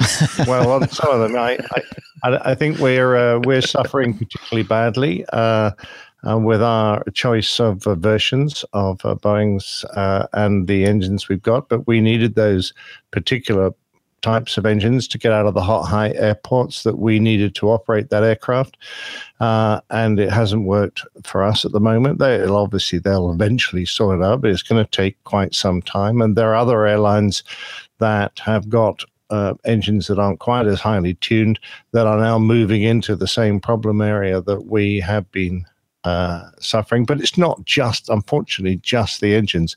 There are a series of other significant problems with the binliner that we have been suffering through. And hopefully, they'll eventually come out the other end with a reasonable standard of serviceability, something that hasn't been very good up to now. Steph, your favorite liver? So, interesting question, because I've never really thought about it before. I don't know that I've ever really looked at one airline versus another and been like, ooh, I really like their livery. I don't like theirs. How about the bright yellow Spirit? Well, there are certainly some that I think are more pleasing to the eye than others. But I've never really given it a whole lot of consideration in the past. I will say that when airlines, go from having one particular design for a very long time and then they change it, I tend to not like it initially, and then it kind of grows on you after a while, and you go, oh no, that actually is nicer and more modern and up to date and good change overall. Mm-hmm. I've always liked the Southwest liveries where they do the states, because they have a whole bunch of planes that are painted for different state flags and state designs. I always thought that was kind of neat. But growing up, I don't know that I ever really paid a whole lot of attention to it. I'd say that I probably flew on Southwest more than any other airline when I was younger. And that was back in the days when those planes they called them their ugly brown planes because they were not painted a very flattering color, but they would admit to that quite readily. Yeah. I think they always say something like, thanks for flying on our ugly brown plane today. Today's version is much more attractive. Much nicer. Yeah. Yes. I do like the Canyon Blue, I think is the exact name of the blue color for the livery. But anyway. I was thinking about the Northwest Airlines. One of their paint schemes looked like, we used to call them the flying bowling shoe. Because it was like red and blue. Yeah, this looked like a bowling shoe. Like, you go to the bowling alley and wear your bowling shoes. I will say I do like ANA's Star Wars themed which one? Aircraft. ANA, don't they have the R2-D2? And those are kind of fun. I like when airlines do. And they had Pokemon, and they've had other schemes that have gone through. Some of the great. New Zealand have had some great great schemes as well. I happen to love the Frontier tail paint scheme because everyone has a different animal on it, and it's absolutely gorgeous. And did you know that if you fly with them, you can request from the flight attendant a collector card, so you can collect all of the different animals. Never been on. Didn't know that. Mm-hmm. Very cool. Very cool. I really like what American, and I guess maybe US Air did it before they merged with American, but the retro paint jobs. And so you see the Piedmont. Yep. They still have those. Yeah. Yep. I see them occasionally at Charlotte, especially Piedmont and PSA. And JetBlue has an airplane painted as the Red Sox. That's my favorite, actually. And they also named their airplanes too. All their airplanes have something blue in the title of going back to talking about aircraft with names. So. Well, very good. Very good. Thank you, Matt, for your question regarding aircraft liveries.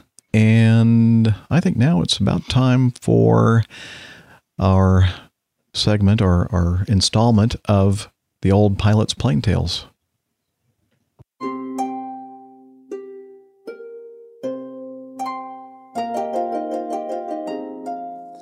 The Old Pilot's Plane Tales, Lady Lex and Scoop's Wildcat.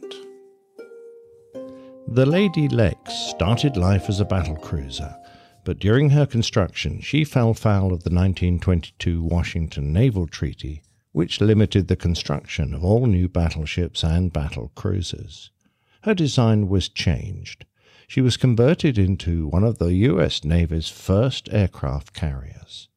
She and her sister, the Saratoga, entered service in 1928 and were assigned to the Pacific Fleet.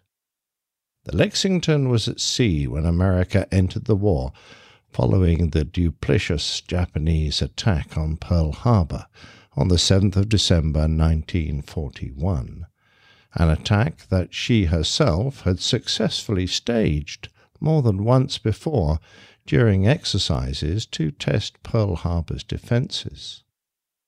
The Lexington was sent to the Coral Sea to block any Japanese advances into the area, but she was spotted and attacked by bombers, most of which were successfully shot down in defense of the carrier. During this period, she attacked and sank shipping off Papua New Guinea before defending the Australian town of Port Moresby from Japanese invasion forces, seriously damaging the light aircraft carrier Shoho, which was then sunk by aircraft from Yorktown. After his attack, Lieutenant Commander Robert Dixon, commander of VS-2, radioed his famous message to the American carriers, "Scratch one flat top."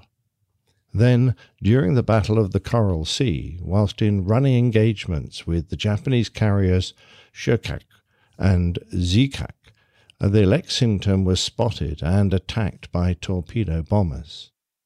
Although 3 were shot down, 11 enemy aircraft survived long enough to hit the Lexington twice on the port side.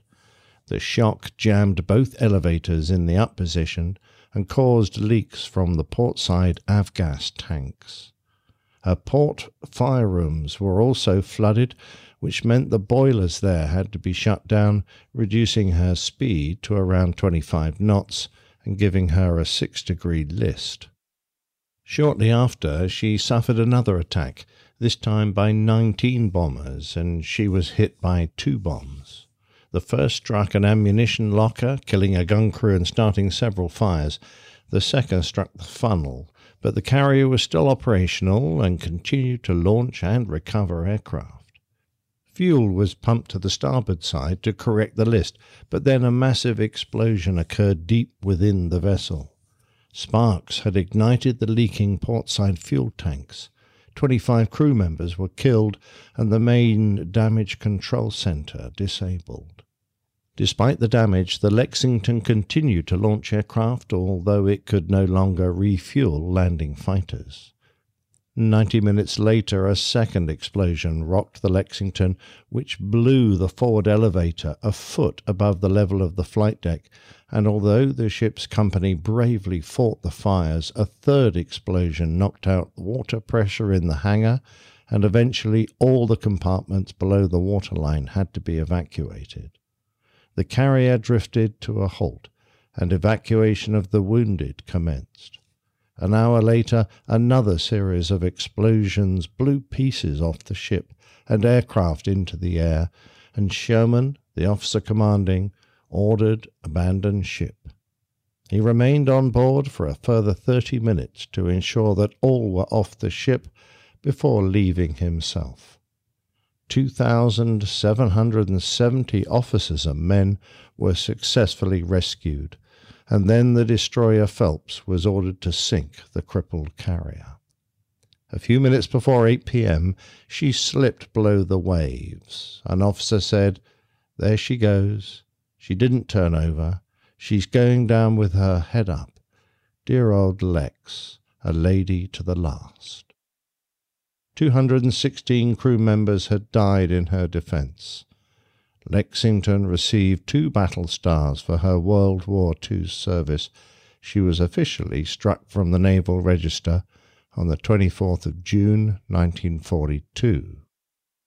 Lady Lex lay undisturbed on the seabed for some 76 years, until very recently she was rediscovered by the research vessel Petrel, which is funded by the Microsoft billionaire Paul Allen.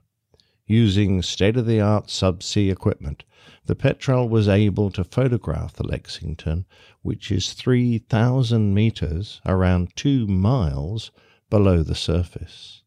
The photographs show the ship, but more importantly to us aviators, some of its aircraft, in remarkably good condition, particularly a single Grumman F4F Wildcat.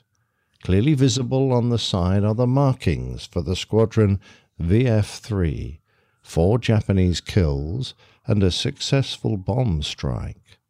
Although it's early days, it looks like this aircraft, although designated to Lieutenant Noel Gayler, was last flown on the day the carrier sank by a remarkable Navy pilot, Scoop Voss. Albert Ogden Voss Jr. came into this world on the 9th of August 1914 and called Philadelphia his home. Although his father worked as a forester, he sent his eldest son to the prestigious prep school, Phillips Academy, Andover, where he excelled and was on the wrestling, swimming, and track teams. From there he went to the U.S. Naval Academy, where he also played football. Obviously a man destined to join the ranks of the Sky Gods, in 1940, Voss was detached from his first ship, the Astoria, to attend Naval Air Base Pensacola for flight training, the same year as his wife gave birth to their son. His first attachment was to the aircraft carrier Saratoga, where he joined VF-3 Fighter Squadron in early 41.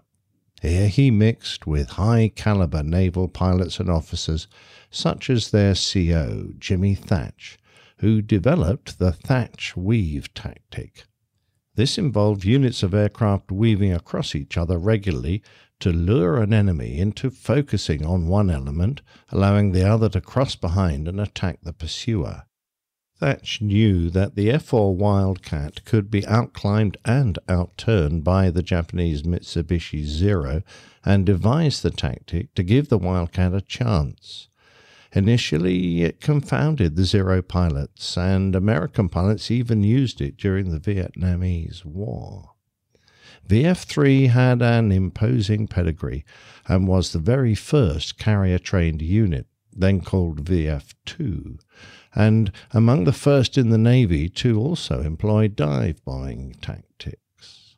Scoop Voss joined as a section leader, and although his stint with VF-3 was a short one, he saw combat and was awarded the Distinguished Flying Cross. It was the 20th of February 1942, and some Japanese flying boats were shadowing the carrier.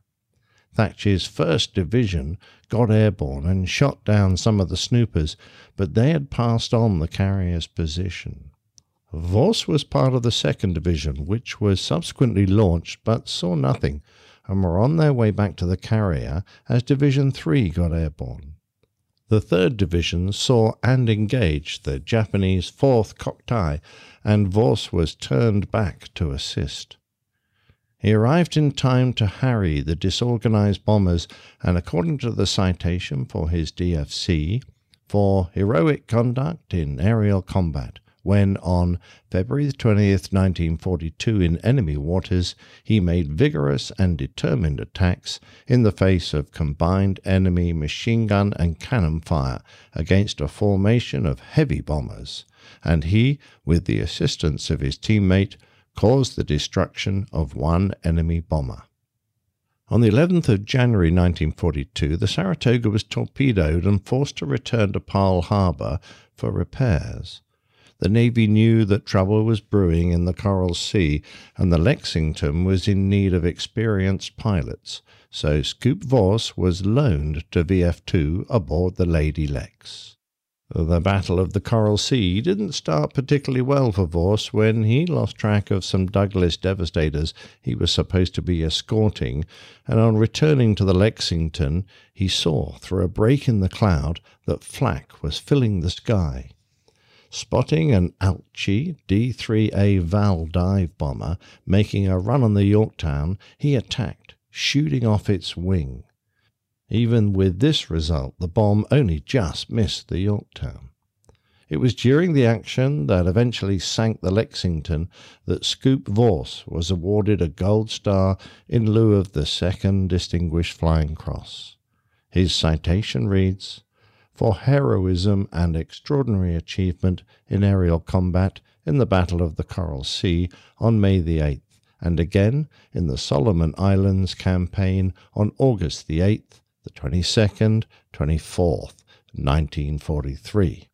In addition to shooting down 2 hostile dive bombers in the earlier action, Lieutenant Voss, persistently leading his section in bold assaults against enemy aircraft over the Solomon Islands, pressed home his attacks with such relentless fighting spirit and aggressive courage that he shot down 1 Japanese dive bomber, 1 Zero fighter, and 1 4-engine patrol plane. Having had his ship sunk from beneath him, Voss was moved to Pearl Harbor as the XO of a training unit, but eager to get back to sea, he jumped at the chance to join VF-6 on board USS Enterprise. The carrier was part of Task Force 61, bound for Guadalcanal. This was to be a true test for the Navy pilots, as veteran air aces from the Japanese 5th Air Attack Force would soon be bearing down on them. It was now August 1942, and Scoop Voss, with his fellow VF-6 pilots, were regularly being launched on air patrols. One of the pilots under his command, Frank Cash Register, recalled in his diary, "At 1100 hours, our section intercepted a 4-engine Jap patrol plane. Voss, our section leader, set it afire on his first run, so I didn't even get a shot. It went into a spin and the wings and tail came off. One man jumped out without a parachute, and I tried to catch him and shoot him, but couldn't overtake him. It didn't make any difference, though. He fell 8,000 feet.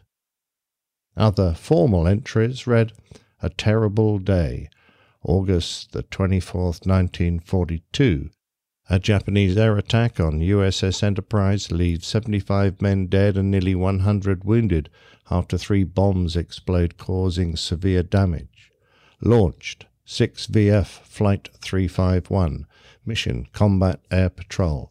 Action: Summerall, Voss, and Losch shoot down 1 Zero each. Register shot down 1 Zero and 1 Me-109. Voss landed in the water near Saratoga and was picked up by a destroyer." Fighting Squadron 80 was established on the 1st of February 1944. Assigned to command the new unit was Lieutenant Commander Albert O. Voss, Jr. On the 16th of October 1944, Voss was moved up to Air Group Commander. In the fighter squadron's first combat action of the 5th of November 1944, targets were airfields and ground installations northeast of Manila. Voss's Vipers were credited with shooting down 4 Japanese Oscars, with Scoop Voss claiming one of the 4. For the next 4 months, Voss's Vipers would wreak havoc on the Japanese Navy. Operation Sweep Easy, led by Lieutenant Commander Voss, was launched on the 14th of December. Enemy airfields at Laog were thoroughly strafed, resulting in the destruction of at least 9 enemy and damage to many others. As the attack concluded, Voss saw 3 Oscars below him, followed by 3 more, and then 2 Tonys. The official citation reads, "For meritorious achievement as leader of a group of 20 fighter planes in action against enemy Japanese forces over the Philippine Islands on November the 5th, 1944, he is awarded the Air Medal." The citation further states, "Although 5 of his guns jammed whilst leading an attack against enemy aircraft, he succeeded in shooting down 1 hostile fighter. Continuing to press home a vigorous attack, he damaged another airborne aircraft and destroyed 2 planes on the ground." The target for the 15th of January was again Formosa, and flying conditions were extremely poor. While making a low-level attack on a destroyer, Scoop lost 7 feet of his wing to anti-aircraft gunfire. The impact blew his F4F onto its back at 200 feet, struggling to hold the Hellcat upright at just 50 feet above the surface. Vorse made it back to the task group by holding the stick all the way over with both hands. After making a 160-knot water landing, he was once again picked up by a destroyer with nothing more than a few bumps and bruises. The enemy destroyer he was attacking had been sunk, as well as 2 other ships. This time he received the Navy Cross for extraordinary heroism in action against enemy Japanese forces in the vicinity of Formosa, January the 15th, 1945. Skillfully leading 8 fighters and 13 bomber planes in a strike against enemy shipping, he broke through solid overcast at 2,000 feet and saw a large Terasuki-class destroyer below. Commencing his masthead attack amid extremely heavy anti-aircraft fire, he released his 1,000-pound bomb and scored a direct hit on the ship, which was seen to explode shortly afterwards. Although over 6 feet of his starboard wing was blown off by enemy fire, he completed his attack and successfully maneuvered his plane back to the task group, where he was forced to make a difficult water landing. Finally, Scoop received the Silver Star for conspicuous gallantry and intrepidity. In the vicinity of Tokyo, on February the 16th, 1945, leading a formation of 18 fighter planes on a sweep against enemy air forces and ground installations, he shot down 4 hostile aircraft and destroyed 2 more on the ground. His squadron finished the war with 159.5 enemy aircraft destroyed in the air and about 60 more probable destroyed or damaged. Vorse's Vipers had done their job well, including the destruction of considerable enemy shipping and many aircraft and installations on the ground.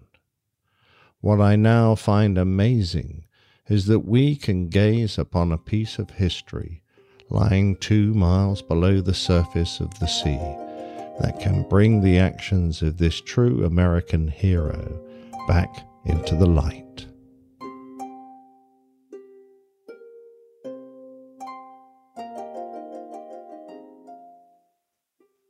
Seems like Scoop really liked the water. Yes. You could say that. I never found out why he was called Scoop. I think I have an idea. Because they kept having to scoop him out of the water. Right? I thought he might have a fondness for ice cream. I don't know. I don't know. Like just about every single thing that he did ended up him crashing in the water, I think. Yeah. By the way, I've got to thank Van City Matt, who suggested I tackle that story. And I had just seen the very day that Matt got in touch with me, the pictures on the London Times newspaper I get. And I was looking at the side of this Wildcat going, wow, that's incredible. You can see all the detail of the paintwork on the side of the cockpit. That's remarkable. And then I got this message and I thought, oh, that'll be a great story, perhaps. That'll be good. Well, thanks, Matt. You're correct. It was a great story. Thank you again for that master telling of the story. Let's see. I ended up eating a banana and some yogurt to keep my stomach from making growling noises. That's an amazing coincidence because that's what I've been snacking on as well. Really? Okay. Yogurt, and I'm almost finished with my banana. The official food of the APG crew. Of the Saturday morning APG, yeah. Yes. All right. Let's see. Where did we leave off here? Wade sent us some feedback. First time reaching out to the podcast with a message. I am still new to the show, yet was already well infected with the syndrome well before hearing a single moment. I'd found the show in a search for Catholic podcast or flipping through the charts to see what were some of the top hits out there, stumbling across the Catholic Pilot, which sounded pleasant enough to try. As it turns out, I struck upon a discussion I've always longed to hear and become a part of. the rest is history. No, I'm not reveling in obscure amounts of free time to catch up on the old APG episodes, yet the old Pilot's Plain Tales would make my time well spent, despite time investment it involves. I have the ability to get 2 to 3 shows in a week, much to the dismay of my wife, who seems to have never realized on the front end the intensity of my aviation affections. I am the grandson and son of Navy aircraft mechanics. But how apropos, right after this telling of a Navy aviator. Anyway, I'm the grandson and son of Navy aircraft mechanics, and during my youth enjoyed greatly in the shingle peeling the local FA-18 squadrons did to my parents' roof.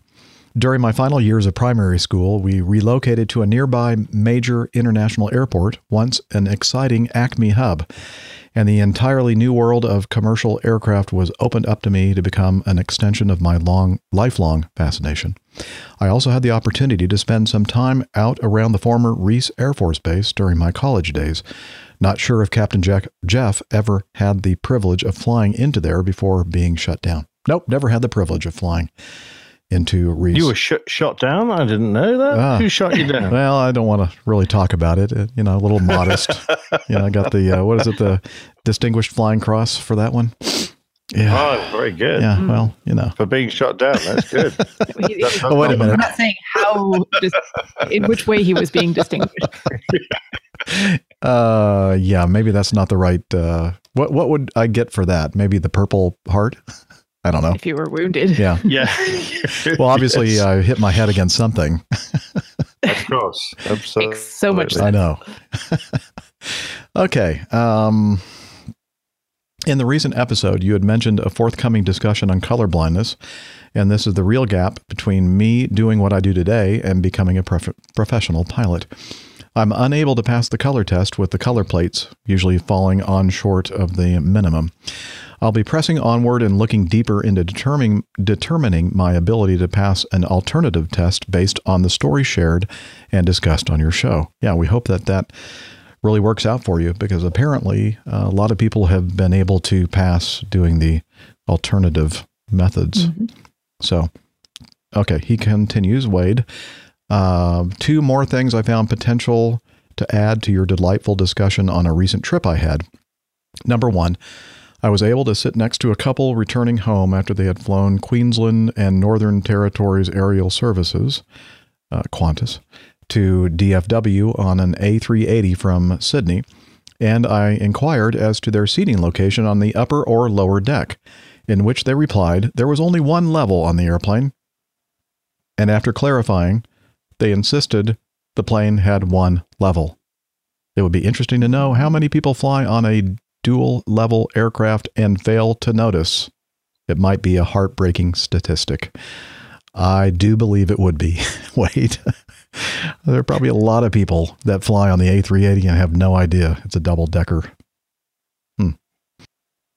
Interesting. I'm not sure how you can miss that once you actually go to board the aircraft, but... Well, you'd have to be looking outside. I'm never surprised by what some people manage to pick up on and fail to pick up on. So, I've told my story before when at Nassau, when they had the before they had jetways, we had the air stairs, and we were, it was kind of a long walk between where our jet was parked and the terminal.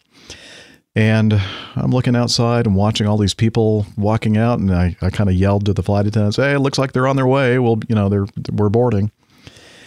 And then I watched these people walk by our jet and start getting on a Continental Airlines 727. And I'm thinking, oh, never mind. False alarm. I thought they were coming out for us. Well, apparently they were supposed to be coming to our jet, which was clear what airline it was on, painted all over our airplane.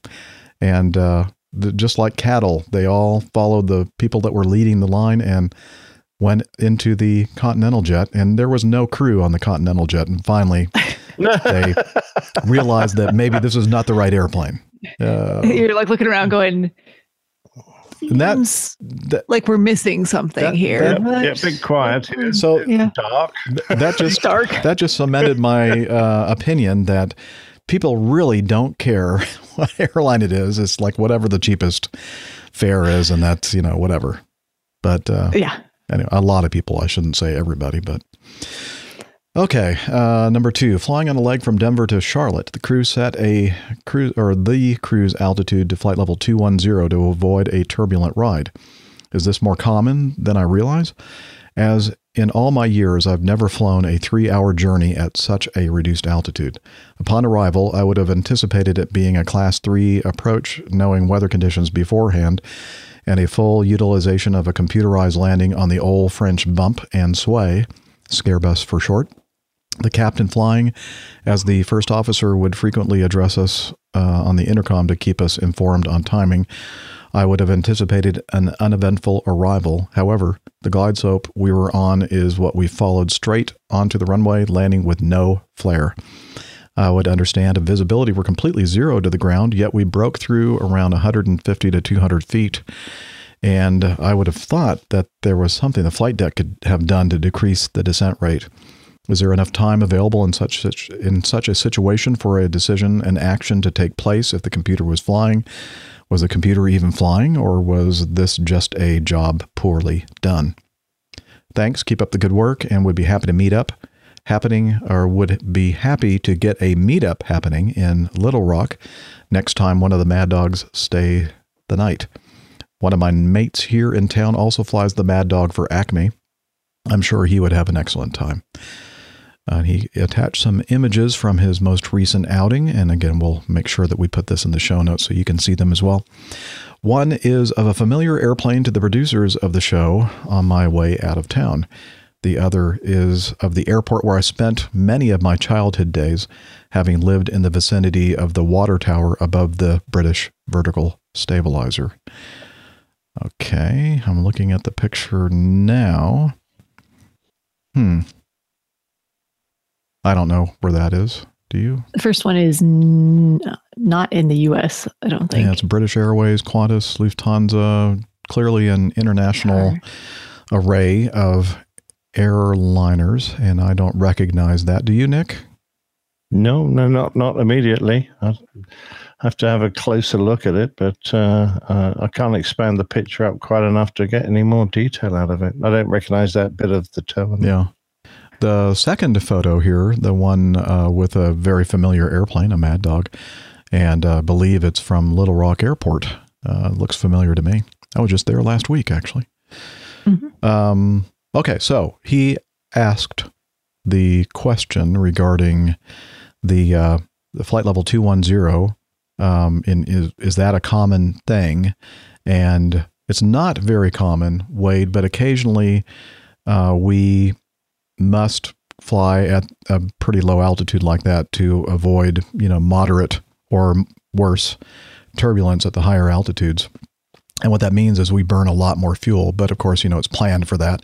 And I've flown a couple of flights from the Northeast, New England area down to Atlanta. So, it also takes us longer because we're not, we're just flying at a lower altitude, makes our true airspeed a little bit lower and ground speed a little bit lower as well. So, or is that right? Or am I getting that backwards? Maybe the lower you are, the higher the true airspeed. Anyway, I don't know.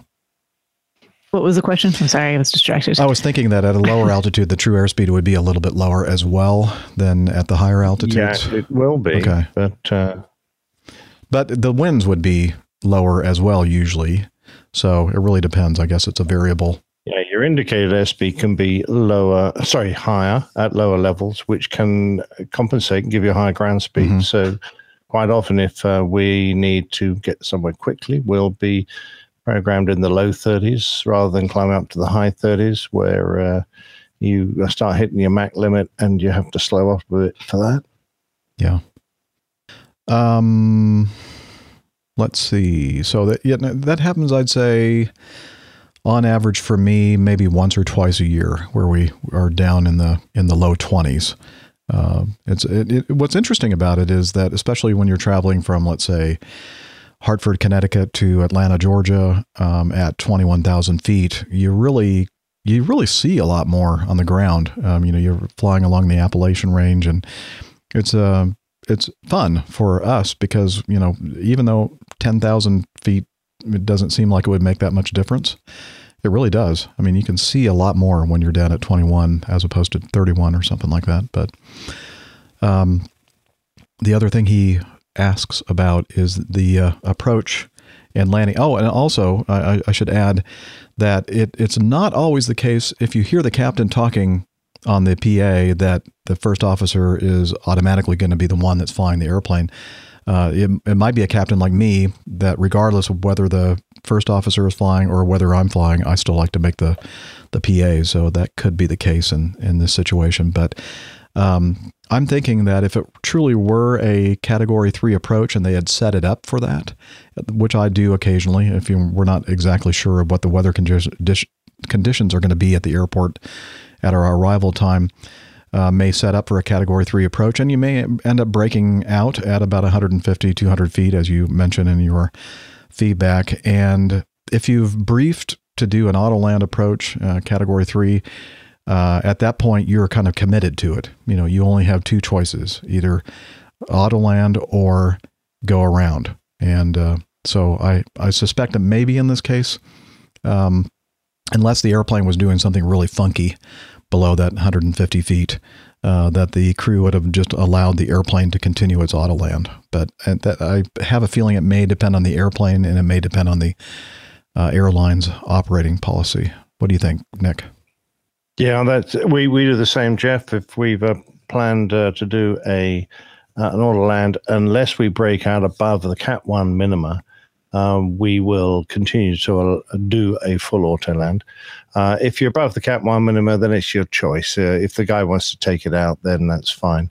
But we really don't like him taking out the autopilot below Cat 1 because he's got very little time to acquire the visual cues, make sure everything's looking fine, take it out, get a feel for the airplane before he's straight in the flare and having to put it on the ground. And that's possibly one of the reasons why it might have been a firm landing if the guy had taken control very late. Mm-hmm. So yeah, that's and usually sometimes it happens in good weather conditions too, where you just experience a nice firm landing. What? No way.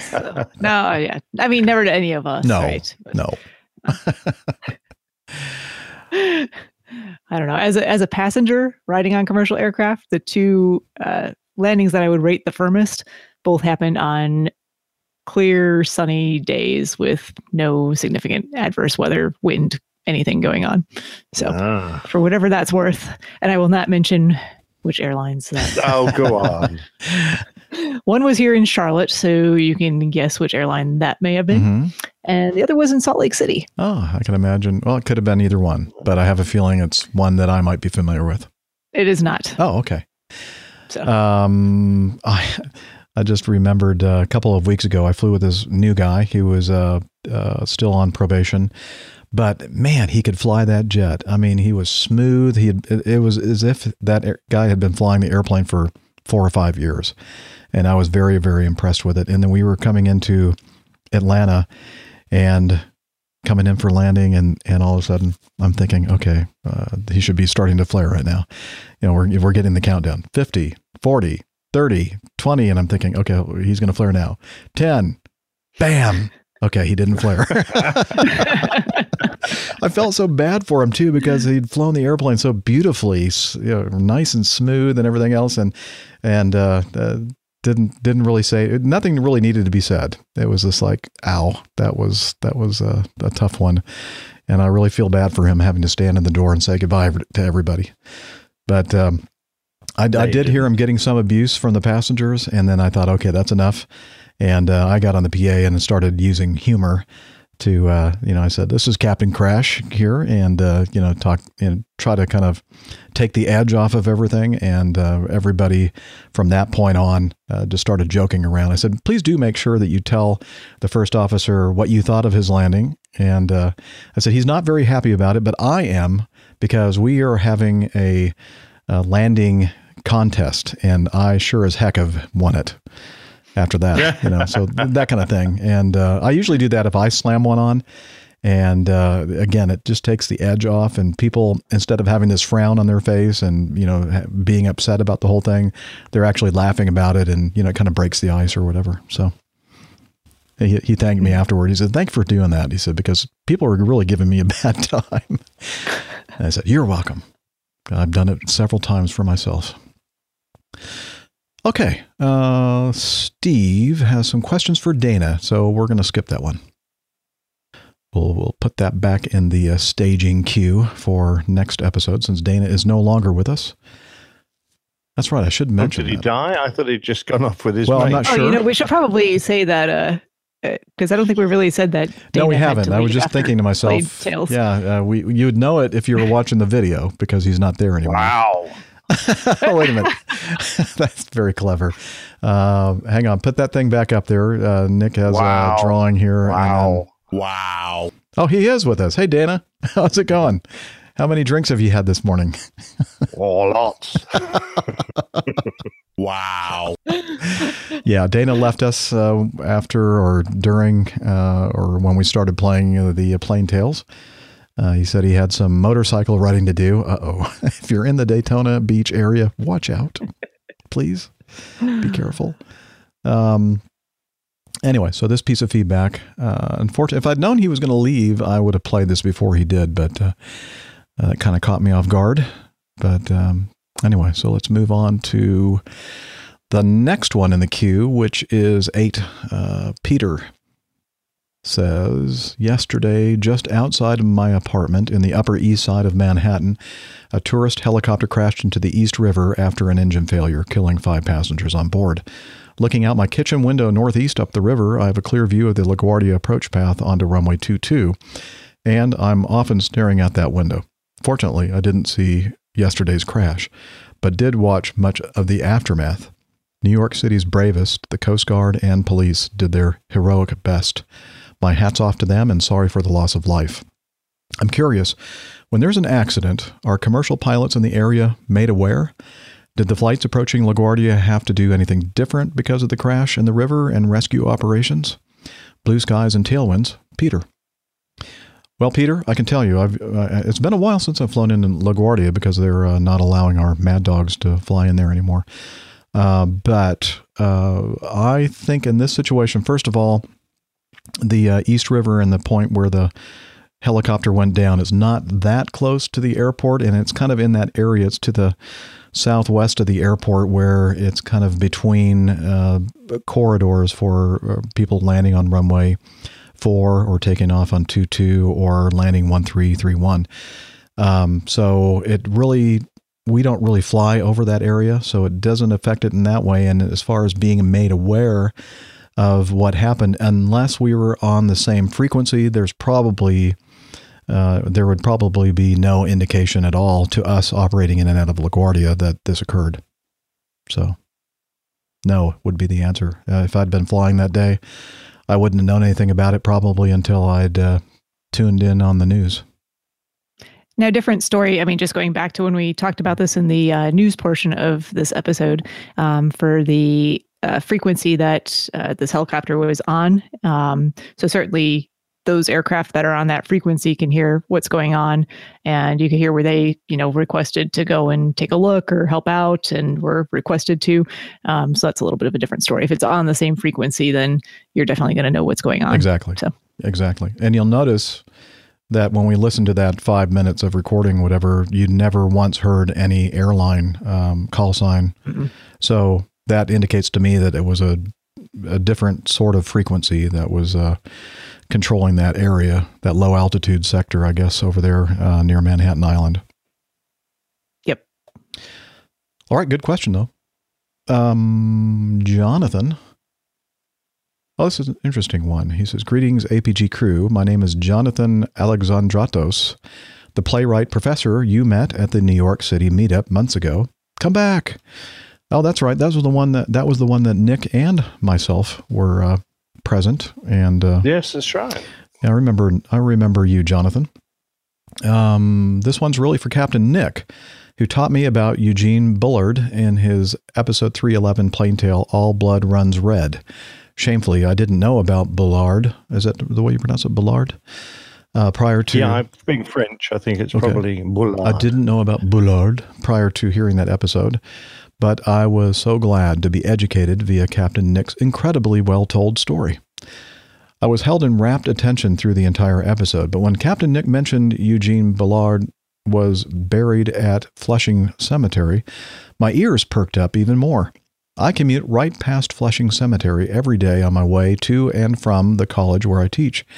So today I got off the bus before my stop just so I could go to the cemetery, pay my respects, and take a couple of pictures for Captain Nick.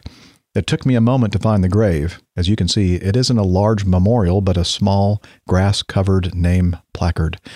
I cleared away some of the grass, threw out an empty Bacardi schnapps bottle that did not seem to be in tribute, and unearthed the tin toy biplane you see in the pictures.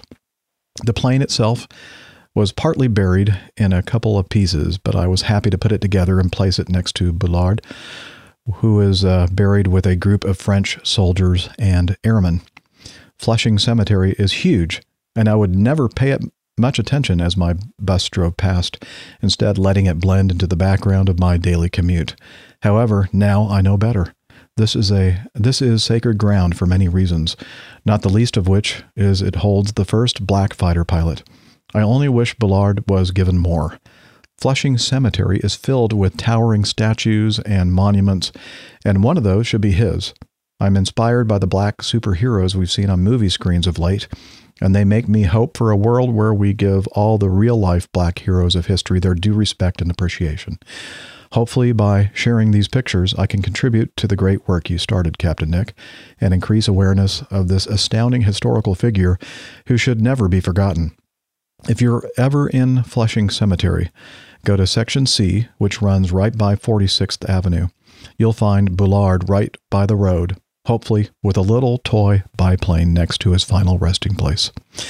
And then he includes the pictures that he took in the show notes, and I mean they'll be in the show notes for all of you to look at. And he signs off by saying, "Best, Jonathan." And there you go. So. Yeah, that was really kind of Jonathan to do that, and particularly to send the pictures, because as we're assembling the Plain Tales page for the website, I'm appending photographs as title markers and some additional photographs there just to illustrate the stories, and this will be just perfect for that. So I've already sought Jonathan's permission to use his picture on the website, and he's kindly said we can, so that will be the title picture for this, and it looks absolutely great. I love that little biplane. I think just superb. So perfect. I thought at first, before I read his text, I thought that maybe he had brought that and, put that there, but apparently it had been buried there close by. Yeah, looking at the picture, it looks like it's been there maybe for a little while too. Yeah. Yep. Kind of. May I also mention to Jonathan, he's saying it would be nice to have a meetup again in New York. I have a New York coming up next month, and I'll be at the New Yorker, the Wyndham New Yorker, and that is on the night of the 12th, Thursday the 12th, and the morning of Friday the 13th. So if it works out, Thursday the 12th might be a good New York meetup. Let's see. I'll be in New York on the 17th. Well, if you can come to Lagos, I'll join you there. No, thank you. I appreciate the offer. Yeah, I thought you might. Yeah, I'll be there Tuesday the 17th? Yeah, Tuesday the 17th, we fly into Newark, and we leave out of Newark the next day, but it's a long enough layover where they put us in Manhattan at the Roosevelt Hotel. So I'll be in, would you call that Midtown Manhattan? 45th, 46th, next to That's Midtown. Grand Central. Okay. Yeah. So we should have a meetup then on the 17th. Yeah. I won't be You there, need to drop that Lagos trip. Did I get it right? Lagos? Lagos. Lagos. Lagos. Lagos. Lagos. Legos. Legos. That's the one. Okay. And the Hoovian Toy Company. Enough of that. Okay. So thanks again, Jonathan, for that. It was very nice feedback. I hope to have a chance to go visit the Flushing Cemetery sometime in the future myself. Did somebody say Flushing? All right. I'm sure the citizens of Flushing, New York really appreciate that. Yes. And they've never heard anything like that before, I'm sure. No, never. We've just lost another bunch of listeners. Whoops. The whole Flushing, New York. So much for the New York meetup. Okay, let's see. We don't have a lot of time left. I know we've taken a few breaks here and there, but I think we're getting close to that 3-hour mark again. Mm-hmm. Do you see anything? Oh, yeah, I think we're actually... Are we? Well, I don't know. My recorder says 3 seconds, so... Yeah, that's... Mine says 3:27, but I started about 9 minutes early. Right, and we did... we did take a couple small little breaks, break. That probably puts us right at the 3-hour mark. Yeah, we're probably pretty close. And I knew that we weren't going to be able to get all this feedback in the feedback folder because of the long news segment. Mm-hmm. Just taking a look here at the items that we have remaining. Anything in there that you guys think that we should definitely cover on this show before we close it? I think most of the stuff is pretty recent, so Yeah. I don't think there's anything pressing. Okay. And there's nothing that's time sensitive. So, well, why don't we... I kind of like the very last one because it's funny. The number 16. Yeah, that is funny. Why don't we just quickly do that, and then we'll do Steve and number 13. Okay, 16, Luke. So we got this from Luke. Jeff and Dana, are one of you missing a bag on your flight? I assume that was dispatcher Mike driving by the suitcase in the truck as he was probably busy fetching electronics left by careless passengers. This is, again, from Luke Langbing. And so I guess at the Hartsfield Jackson International Airport in Atlanta, somebody was looking out the window and noticed this suitcase. It's one of those, I guess, on like 4 castering wheels. Mm-hmm. And it was apparently set aside, and the wind was blowing pretty strongly out of it looks like the north, maybe, if I'm orienting myself properly here, or it could be the opposite. Anyway, the wind was blowing the bag, and the bag was going on its own like it had a mind of its own, like it was an animate object. Pretty quickly, too. Yeah. I'm amazed at how fast it was rolling. Me too. And I guess a flight attendant for some airline happened to be there and pulled out his cell phone and started taking some video. So you can look at the Instagram website of this flight attendant, which is interesting. But one of those interesting items is the video from his camera of this bag zooming down the ramp, the apron. It reminded me so much of when I was on my first squadron, and we had a really bad windy day and we weren't flying. And we had a senior officer on the squadron who wasn't very well liked. And he always used to drive in with this very fancy Jaguar, which he parked in his special parking spot outside the front of the squadron. And it was a really windy day, and the engineers were out there on the line with these enormous big square toolboxes, big metal things on casters just like this. And we were doing ground training, and suddenly someone spotted one of these things set off across the apron in exactly the same way this was. And of course, we're all cheering, and no one's paying any attention to the lecturer, and we're all looking out the window cheering because we can see where it's going. And then the upstairs window blew open, well, thrown open by this flight commander who was out there screaming at the engineers to stop this thing. Stop that! Stop that! Stop that! Stop back! And it just went into the back of his Jaguar, doing about 20 miles an hour. Oh, man. That did some damage. Yeah, huge cheer from downstairs. It was a perfect DH. We loved really made your day. Absolutely, yeah. Oh, that's good. All right. Thank you, Luke, for that. And again, check it out. Check the video out in the show notes. You'll be amused. And then finally, Stephen, Stephen Ivy writes to help with some feedback that we received from an earlier episode regarding, I think it was Joe, sent us some feedback regarding advice from going from cabin crew to cockpit crew. And so without further ado, let's listen to Stephen with some advice for Joe. Hey, APG crew, Stephen Ivy, the survey pilot from West Georgia, currently conducting aerial survey over somewhere in the United States. I was just listening to the latest episode and heard that Joe was looking for some advice on how to transition from cabin crew or ground staff over to the flight crew. I'm not overly familiar with the European cadet schemes and all that, like Captain Nick mentioned, but I do know that's usually your best way of getting in from not having any time to gaining your experience to come work at the airlines. I know some of the bigger, I think BA, British Airways, Lufthansa Group.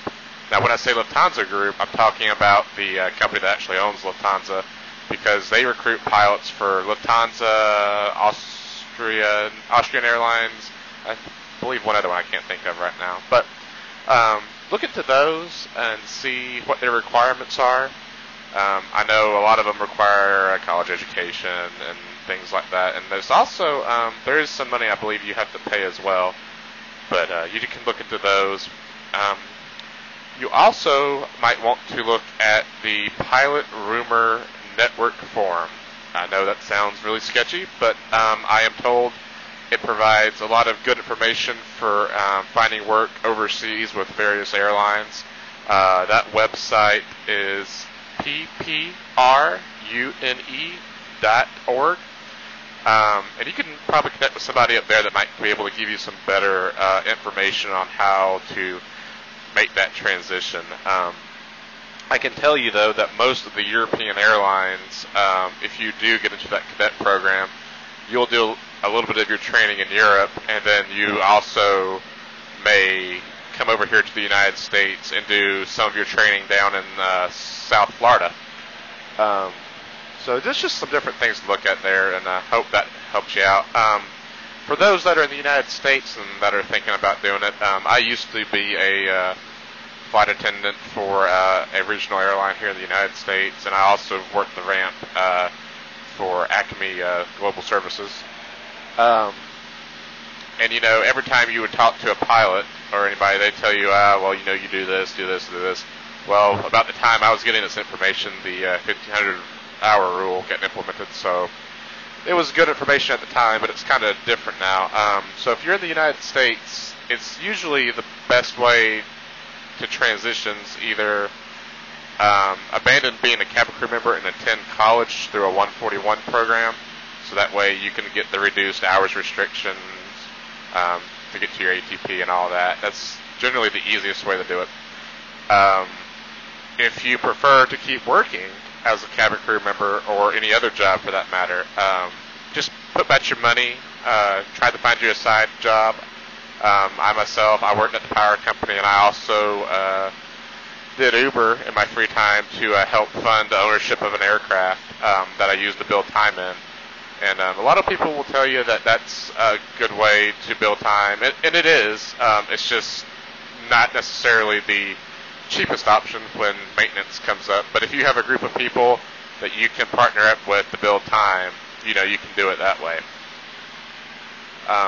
Other than that, you just really have to make your best effort for it.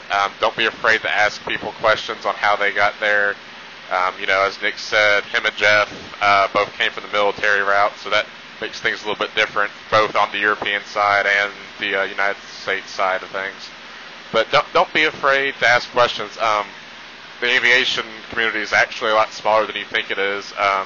Connecting with one person could land you a job somewhere else. I know just me traveling around doing this job, I ran into another survey crew and found out about another job I could possibly pick up this summer. So there's always opportunities out there. So just always talk to people whenever you get the chance. But hope this feedback helps you out in your endeavor to transition from the cabin crew to the flight deck crew. and hope everyone else is doing well. And I'll send you some more feedback about myself and what's going on with the survey life in the future. Take care, y'all. Stephen Ivy, the survey life. Oh, yeah, it'll get better for him, though. I know he's just drilling holes in the sky right now, but soon he'll be able to drill holes in the sky for an airline. Well, and he's able to do something productive like record audio feedback while he's drilling the holes and flying the lines. Yeah, I wrote a whole plane tale yesterday. Would that make him a line pilot because he flies the lines? He's flying lines back and forth across. Anyway, thanks, Stephen, for taking the time to do that. I'm sure Joe will appreciate it, and I will send him your contact information directly via email. So if he has any more questions, he'll be able to get in touch with you. That's what's so great about this APG community. Everybody, helps everybody out here. We're all one big family. You bet. So anyway, looks like we're going to have to put off the rest of the items that we had selected for our feedback on the show, like Ben asking a question about aircraft deliveries across the pond. Luke was going to help us or help me identify the crop duster that we talked about a couple of episodes ago. Ben was talking about driving a finger. Driving a finger into what? I could do that. Yeah. And hey, now, family show. Yeah. I was even thinking of that stuff. Oh, my. Preparing for glider. No. Just I was only referring to what he actually broadcast on the video. Oh, okay. So yeah, right. I'm not sure if you were paying attention to that, but anyway. Let's see. Chuck has a question about. Good grief. Yeah, good grief. Chuck has a question about preparing for glider ratings. And Miles asks a question about air refueling for commercial aircraft. So that and so much more, including perhaps your feedback. You can send it to feedback@airlinepilotguy.com. Head over to the Airline Pilot Guy website. We have a feedback form there as well. That's airlinepilotguy.com. And the apps that we have available, the Airline Pilot Guy apps in both the iOS App Store and the Google Play Store for... Android? Thank you. iOS, Android. I knew it started with an A. Is that what you're going for? Yeah, Google Play Store for Android. Man, I'm going to have to retire soon. I can't think straight. We're going to do your checkup. Yeah, I do. I need a psychological checkup, I think. Let's see. And social media. Steph. Oh, I'm back to doing social media. Nick did such a good job filling in for me. Well, Nick can do it then, if you want. I'm going to talk about meetups in a second. Okay, perfect. Social media, you can head over to Twitter. Our handle there is @APG Crew and interact with us. We're all there and happy to answer your questions or comments. Same thing on Facebook, facebook.com/Airline Pilot Guy. More stuff available there because it's not limited to that 280 characters. But people do share articles and interesting aviation related things, and we're all there as well. So. There you go. And I mentioned Slack earlier in the show, and you can become part of the Slack group by listening to this guy here. Hello. APG listeners, please join us on our Slack team. On Slack, we share news and ideas. We suggest episode and Plain Tales topics. We plan meetups and events. To get into the Slack team, please send me a tweet with your preferred email address to @HI11E1, and I'll send you an invitation. That's Hillel @HI11E1, and see you in Slack. And I think that Nick has one more mention of something that's occurring relatively soon after this show. Yeah, well, we'd mentioned at the top of the broadcast, but that was too early for most Franciscans to take account of because they will only have just got up. But for those in the area of San Francisco, I'll be heading off down to the Thirsty Bear Organic Brewery, which is on 661 Howard Street in San Francisco. By the way, a San Franciscan, is that an order of monks? I'm not sure. Anyway, so if you want to join our special order of San Franciscans and the APG community, come and join us this afternoon down there. And by the time this is out, the podcast, guys, forget about it. You're too late. So if anyone's around, I'll be down there from about I don't know, it opens at 12, so just after 12 probably, until about 5 in the afternoon. I know Fred's coming down. Good chance Tim Van Ram will be down. And Jamie, I think, a budding pilot there. Wait for it. Anyway. There you go. Oh, he's back. Oh, damn. Which bit did you miss? Jamie, Just budding where you pilot. were naming who was going to be meeting up with you. Yeah, Jamie, budding pilot. Might be Landon, might be anyone else who's in the area who has nothing better to do on a Saturday afternoon than drink beer and talk to pilots. So it'd be great. Well, what else is there? Exactly. All right. Outstanding. And until next time, wishing you clear skies, unlimited visibility, and tailwinds. Take care, and God bless. Cheers, y'all. All the best, everybody. Yeah, he's up in the sky. It's the airline pilot guy. Good day.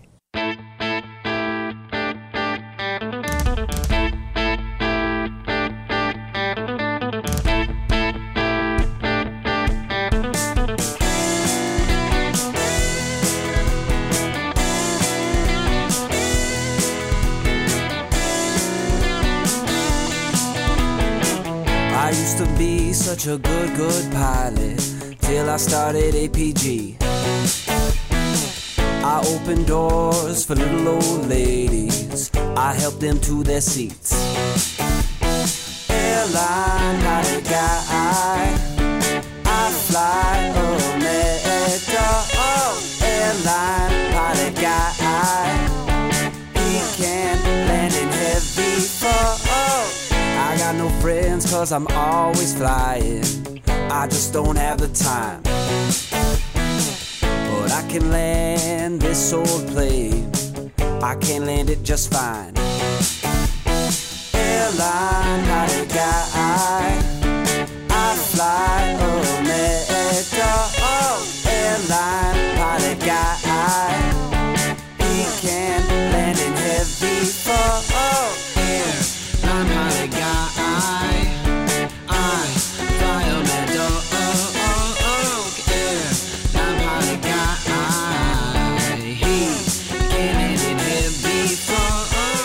Statements, views, and opinions expressed on the Airline Pilot Guide podcast may not represent the views, opinions, or policies of any airline, real or fictionalized, mentioned, implied, or accidentally slipped by any of the participants, guests, or feedback providers you may or may not have heard, may or may not believe you may have heard on this or any prior episode of the Airline Pilot Guide podcast.